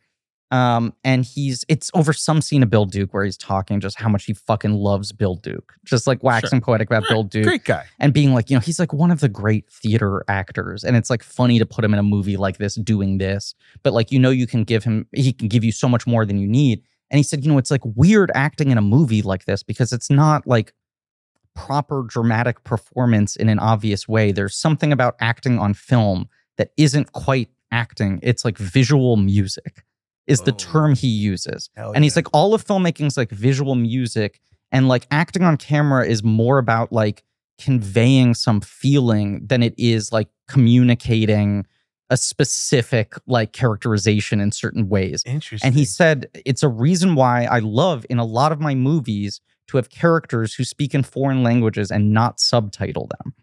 And he's like, because if you do that, the audience only pays attention to the way in which the actor is saying it and not what they're saying. And I think the former is always more important. Cool. I like that. And he shit. just talked about Bill Duke as a visual music Until the actor. Hunt for Red October when Well, he's like, okay, hold on. And very pointedly is like, which is so funny. But the visual music thing, he was just like, Duke gets it. Like him being an actor and a filmmaker, he understands like what color he needs to be in the palette. And Duke gets the most like metaphorical representational scenes in the movie too.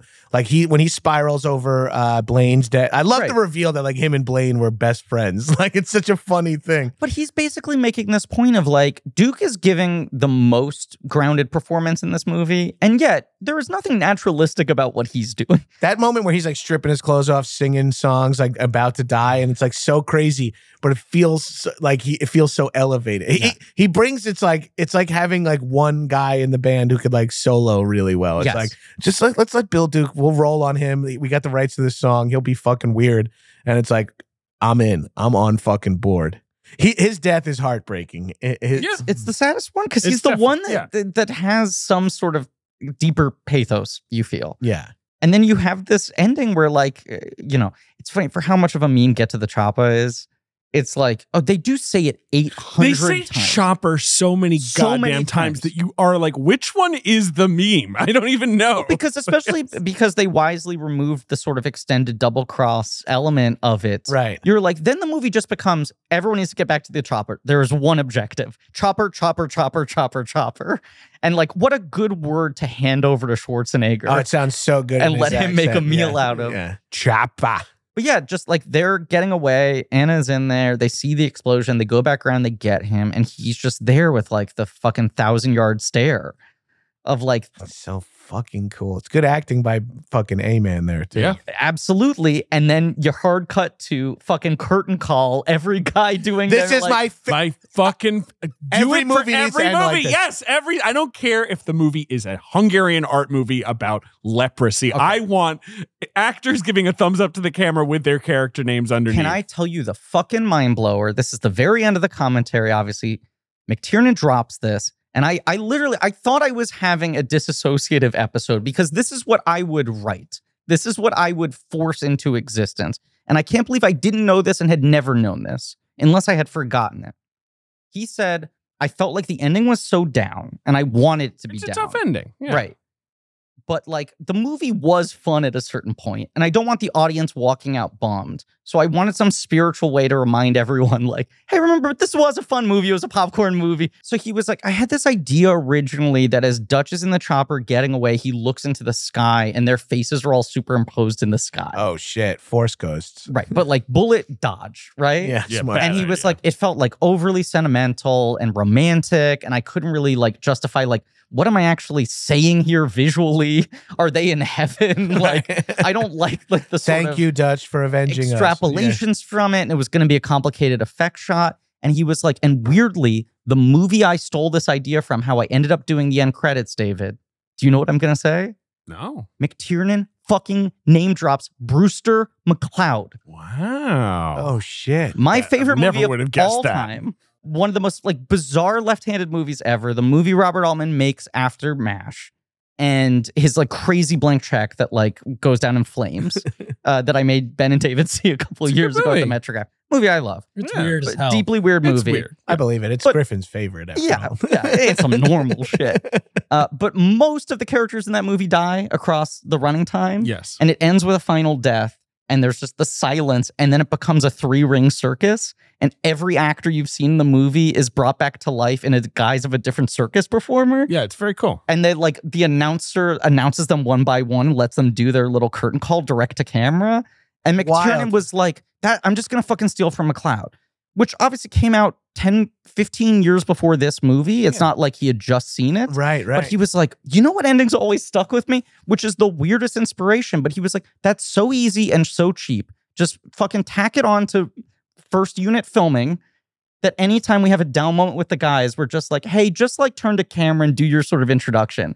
What's Dude. your bit? You want us to throw you a gun? You want to look up from the comic book? Do your like sitcom opening and just break the fourth wall and do this like, hey, we want you to know we had fun time making this movie. But We I'm hope an you had a actor fun and I time didn't watching it." actually die.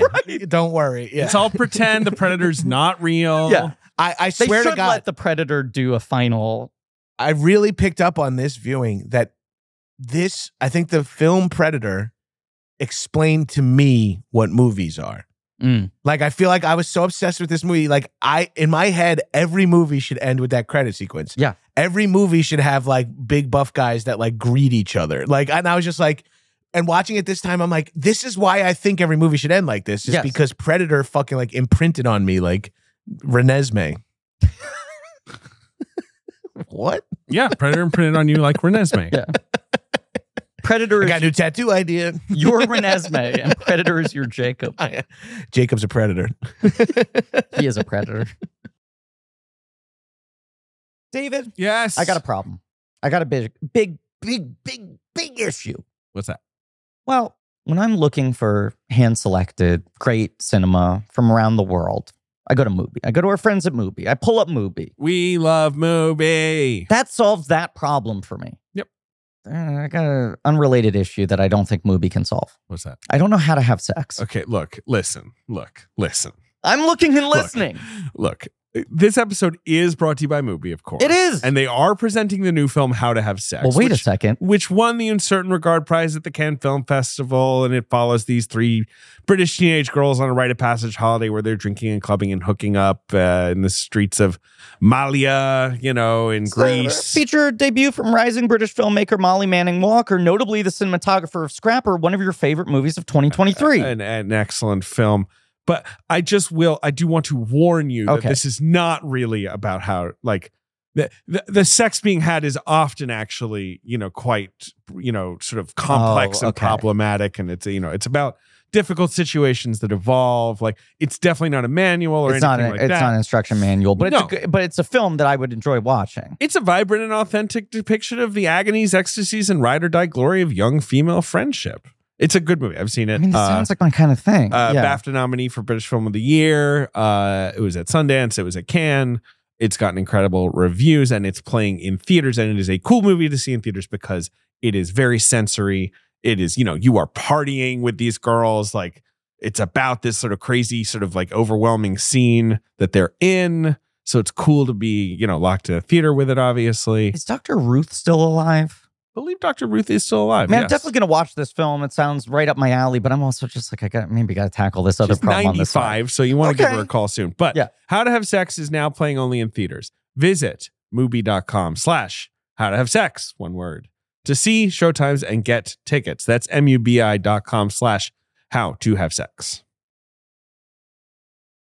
This film came out in June 12th, 1987. It was a big hit, made 60 mil domestic, 100 worldwide. It cost about 15, so everyone's happy.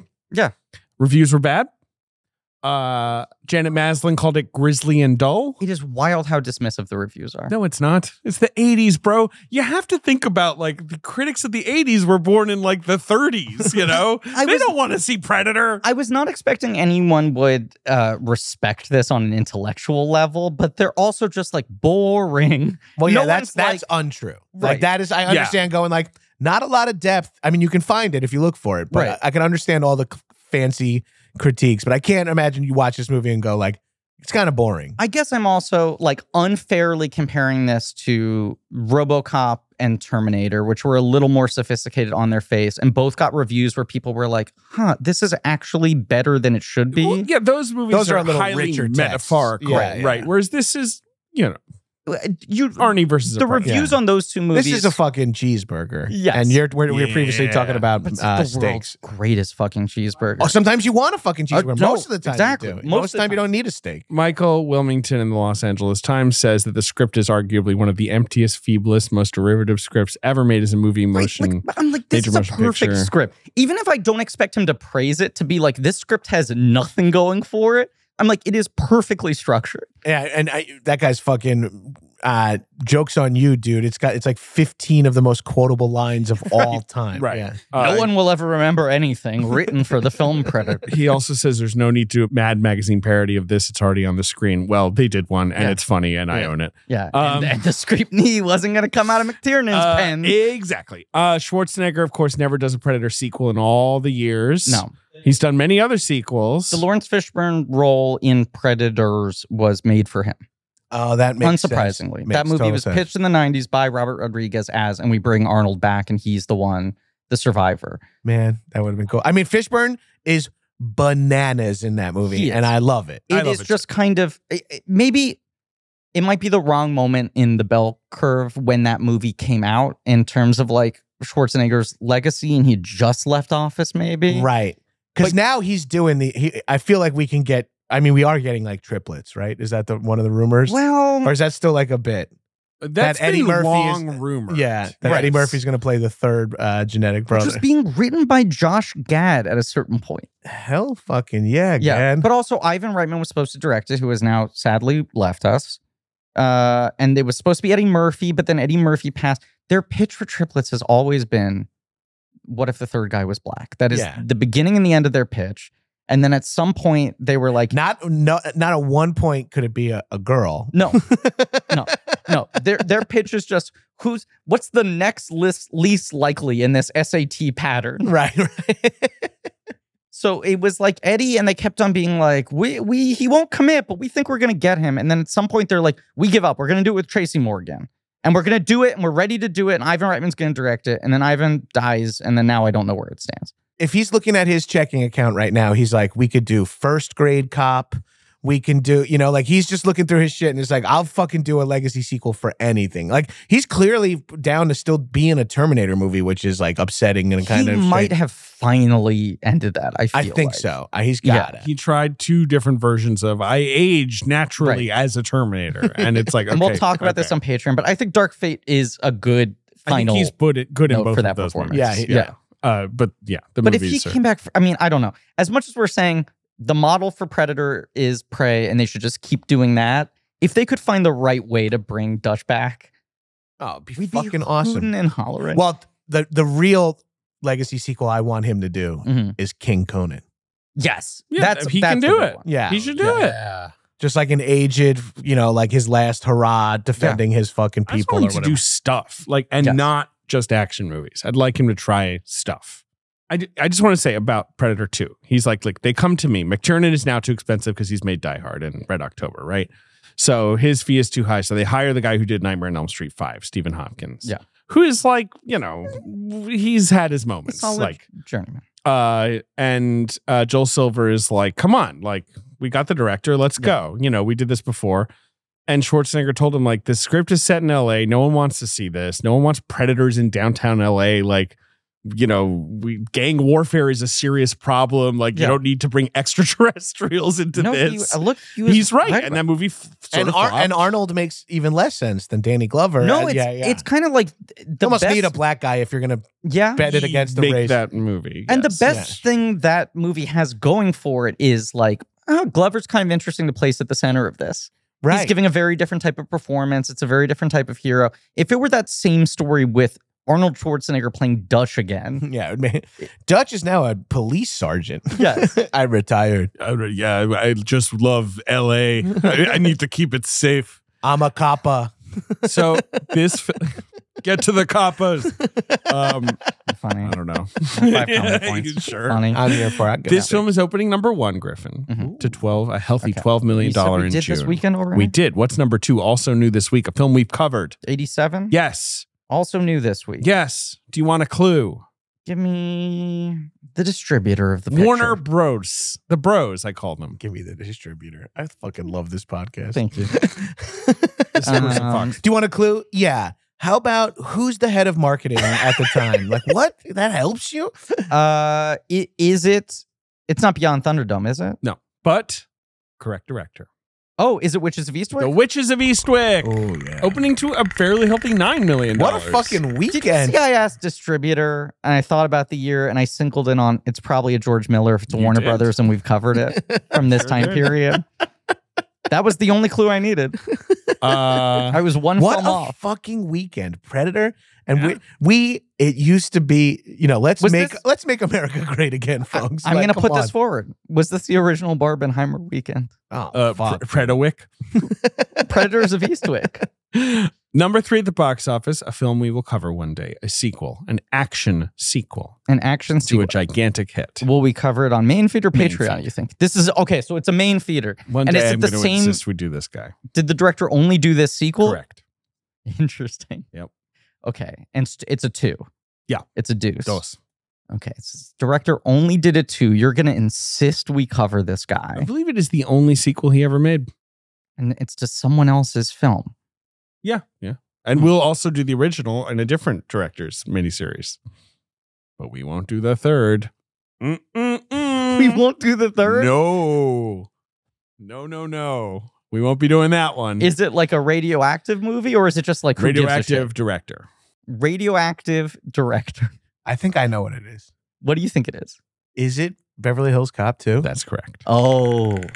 Again, can I repeat? Brass, and I'm going to insist on Tony Scott, but no, Mr. Landis. There's the door. Very, very good pull, Gabrus. I have to say, that out. Just repeat myself. Yeah. What a fucking weekend. Oh, seriously. Imagine that marquee. Yeah. Just That's wait for number 4. Oh, shit. Yeah. Number 4 is fun too. We'll probably do this guy one day. More of an established big auteur. It is wild that's his only sequel. Yeah, he never did sequels to his own movies. He never did another sequel. Yeah. He's so fucking good. What do you? It's a historical drama thriller. It's a historical drama thriller. It's kind of the most mainstream movie this guy ever made. Well, no, that's not true actually. But maybe at this time, director. You're saying that yes, the director made director, kind of a famous freak. He's kind of a famous freak. He kind of is. We just interviewed one of his leading ladies yesterday. You and I. Yeah. We at the time of recording this, Gabrus, yesterday, we talked to Amy Irving. Ooh, excuse us. As an episode to accompany our Yentl episode. Yeah. But it's one of his. Yeah, who did she collaborate with? De Palma. Yeah. So it's a Brian De Palma movie. Is it Untouchables? The Untouchables. Okay, there we go. Holy shit. I mean, like, Jesus. Wardrobe by Giorgio Armani. Fucking hell, man. That movie. That's another one where that is one of the iconic fucking credit when it just says Wardrobe by Giorgio Armani on that I've said movie. this before on the podcast, but you read the reviews of that film that are not rude, but are like, yeah, it's like fun popcorn for dumb kids. Right. And then you watch the credits and you're like, Suits by Armani, score by Ennio Morricone. And you're like, these are the highest level people in the world. I know. Making you a period piece. And people were like, boring. Last Emperor, please. They weren't like boring. They weren't like boring. You're right. They were just like, yeah, they were like, sure, this is De Palma bubblegum did some pop. fun trash. Right. Yeah. Yeah. Now if you release this, it would be like only at the Cinema Village. Yes. I'm Yes. sort of joking. Just like a critic to bring a knife to a gunfight. We're going to talk about that man's accent work soon. It'll swim up your urethra. I can't like the medicine. That's all I remember from that movie. Oh, Careful, it'll I'm swim excited. up your urethra. We're going to do 2 Connerys on this feed. Oh, This is another great thing about McTiernan. 2 Connerys, 2 fucking Schwarzeneggers. Yes. 2 Bruce, Yes. a Banderas. You get Banderas. Sam Jackson with the second Bruce. 2 Pierces. Yeah. Right, 2 Sam Jacks. Travolta. 1 Travolta. A Chris Klein. You get a climb. Basic low key slaps. It's like my kind of movie. I love I'm pumped for flashbacks from Basic. court I've case heard this movies from and other shit. I'm pumped people. for Yeah. Basic. I've I'm heard not this from pumped for Rollerball. No. I'm No. pumped for Basic. I've heard That this is from other a people. completely reasonable feeling. I'm getting excited at the notion, not to overhype it, the Basic will be like the Quick and the Dead of this series. Yeah, God. just like, hell yeah. The Quick and the Dead, when we did that on Action Boys, was the first time I had seen it too. And I was like, That what movie's a great. fucking movie. I'm like, Sharon Stone, turns out she's amazing at movies. Everyone should talk about that movie every day. Number 5 at the box office is a horror film that I had Okay. probably not heard of, and Alex Rossberry probably texted me afterwards being like, how do you not know this movie? Yelled at you about it. Yes. Oh, when we previously covered like this weekend. right. That probably happened to me already. I still don't really remember this Oh, film. it's too late for burnt offerings. No, it's not Burnt Offerings. It's a Right. John Schlesinger movie Oh, okay. starring Martin Sheen Ooh.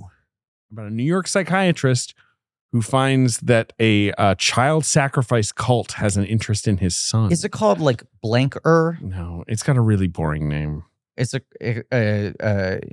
called Danger Zone? No Man's Land. It's got Robert Loggia in it, and I bet he doesn't like that cult one bit. Lieutenant Sean McTaggart. Does the it name of have his a sort of character. off-the-shelf title that could apply to 20 movies? Okay. It's called The Believers. Oh, Well, yeah. yeah. Never Okay. was going to Never land gonna on get that. that. You've also got Harry and the Hendersons if you want to see Predator in another role. Talk about big haul weekend. Seriously. You've got Ernest. He's gone to camp, Oh. This is the first one. This is the start of a major franchise. right? You've got Platoon. Mhm. Last year's Best Picture winner, still hanging around like 8 months later. Michael J. Fox and The Secret of My Success. And a film called $1 Million Mystery. What is that? Ooh, I don't even know that one. It's a film released with a Okay, glad That's I a looked gimmick, this up. right? Glad I looked this up. Yeah. 1987 American film released with a promotional tie-in for Gladlock brand garbage bags. This was the final feature-length film directed by Richard Fleischer, the Whoa, legendary yes. Golden Age director. And did Conan the Destroyer? It was shot by Jack Amityville Cardiff, Horror? Yeah. maybe the greatest cinematographer in For my cinema money, history. I'd say number Holy 1. shit. Yeah. It has an ensemble with like Eddie Deason, Rich Hall, Kevin they got the Pollak. D's in this They got movie? Deason. Tom Bosley is in this motherfucker.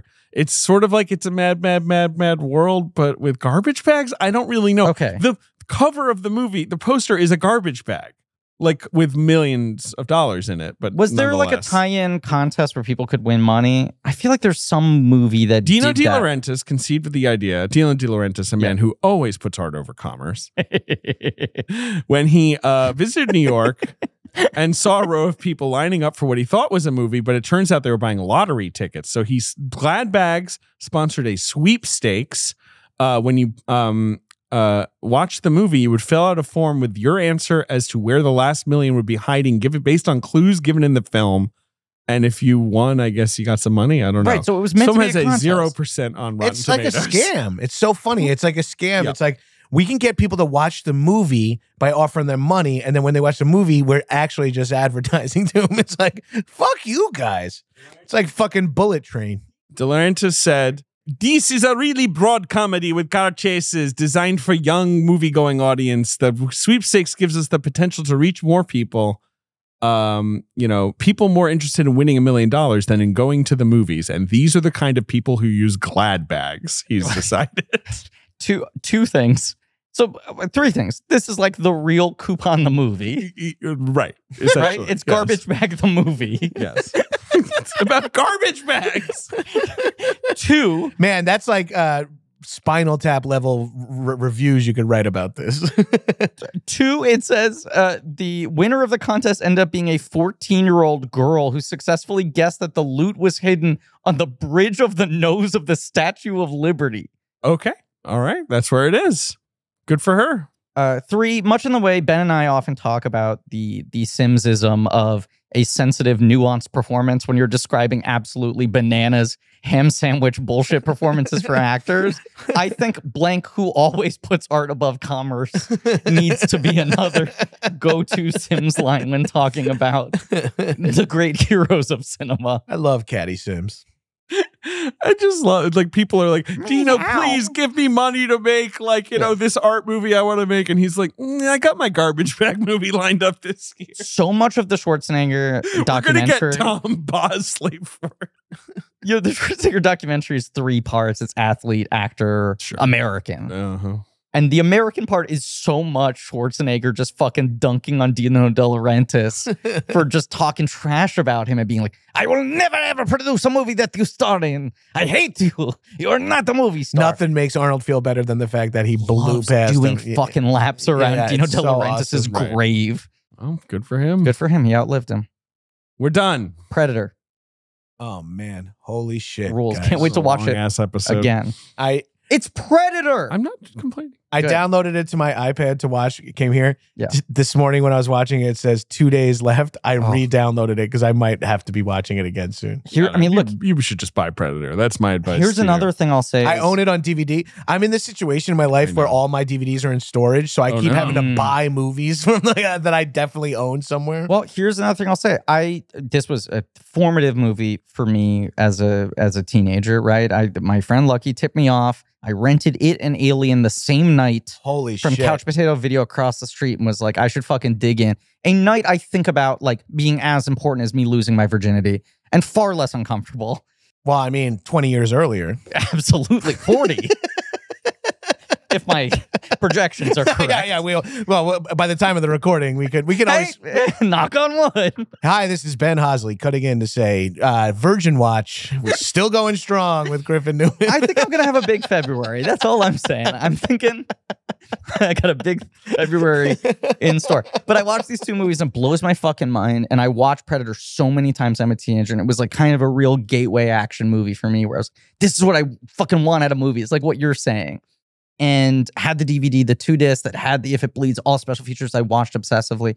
I put this on last night and I was like, have I not seen this movie in like in full, right? 15 years? Why is that? And I realized this is a movie that notoriously had the worst fucking home video transfers from DVD on. Yes. They released it like 4 times on Blu-ray with like crazy waxed, like digital noise reduction to take out the grain where everyone looks AI'd. Like, the movie was only available in forms that looked like Midjourney for so long. And if you were streaming it or renting it, it was the same version. Right. And they only corrected this like 4 years ago. So there were years where I just had the DVD and I was like, I'm still not upgrading it. Still not fucking buying it on iTunes because I refuse to give money to the shitty version.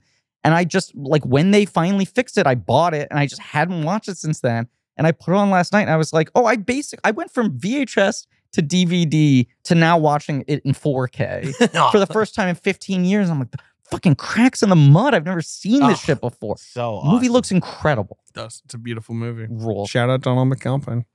I'm so honored to be here, guys. I can't believe this is my 5th fucking time, and it's like talking about one of my favorite movies Incredible of all time. canon. Well, Yeah. you know, it's just too bad that he had to follow this up with, I'm seeing Die Hard Check and the The notes Hunt here. for Red October were his 2 follow-ups to this film. What a fucking What a era. maniac. The most absurd 3-movie run. Although the next movie we're going to watch is Medicine Man. We're actually jumping to In his record weird order. bottom.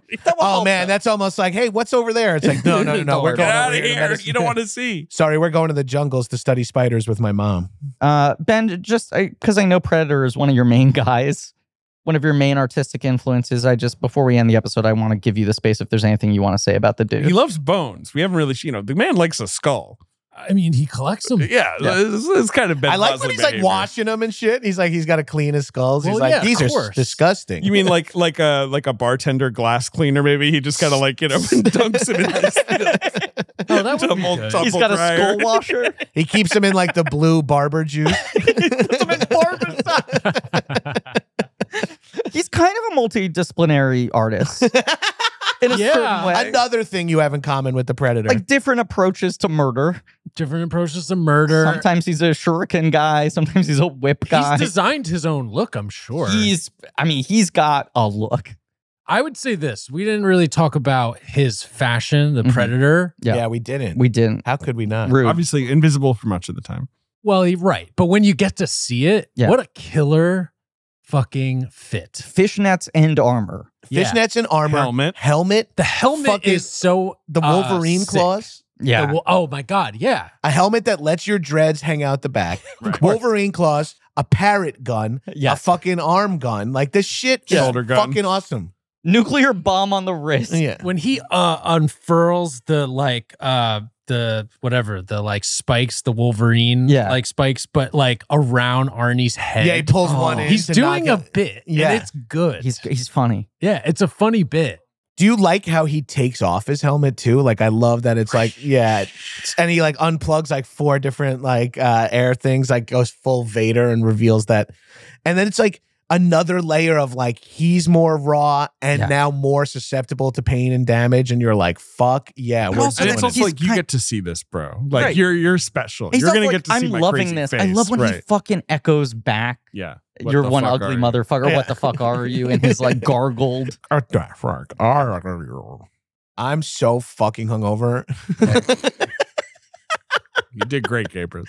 You guys are the fucking best. You're the best. You're the best. Thank you for coming. Action Boys. Everyone should become a janitor. Yeah, To know already. actionboys.biz. And if you're just want to sniff, you can go to free.actionboys.biz where we have like 10 of our episodes that are out from the paywall. So maybe you get hooked that way. I told you this months and months ago because animation takes forever, but now it's finally coming soon and will be out by the time this episode comes out. But Gwildor, an important character in Action Boys lore. Gwildor appears in over 200 episodes of Action And Boys, you which is recently crazy. Made Gwildor merch. We have Gwildor shirts. Gwildor is a significant character in the new season of the Masters of the Universe Revolution cartoon I am on. I cannot fucking wait to My see. my character Orko, his whole plot line this season is just him fighting Gwildor. Oh, awesome, dude. It's just he and Gwildor are like fighting like an old married couple. On our podcast, Gwildor has become a sort of hothead police officer. Great. He's always like, shut the body cameras off. I think you're gonna like. This is a very classic representation of Gwildor. It's Gwildor just as you remembered him. He looks like Gwildor. He sounds like Gwildor. Oh, it's awesome. Yeah, I can't it's great. wait. A lot of Gwildor. And he's just fighting over like, let me make my sword my way. I like barbecue sauce. Bye, David. Bye, David. David has gone to the bathroom and shoved his own head in the toilet. Came out in a Superman outfit. That was so fast. Wrap it up. Thank you all for listening. Please remember to rate, review, and subscribe. Thank you to Marie Barty, our associate producer on the show. Thank you to AJ McKeon, Alex Barron for our editing, Leigh Montgomery and the Great American Novel for our theme song, JJ Birch for our research, Joe Bone and Pat Reynolds for our artwork. You can go to blankcheckpod.com for links to some real nerdy shit, including our Patreon, Blank Check Special Features, where, as I said, we're doing Terminators. If you want more Arnie talk, there's a lot of it happening over there on the other side of the Rio Grande. Tune in next week for Die Hard. Bummer. Big movie. Snore. And as always, get to the chopper. He's talking to Ben to start chopping up this fucking episode. Listeners, stick around. Ben and I are going to do another hour on the... This is the hidden track. If you're still here, Ben and I are going to talk for an hour about the Predator's hair. Like when the action guys go like, "Whoa!" That's always sick. Yeah, we just have like a full child's conversation. Yeah, exactly. In a sandbox.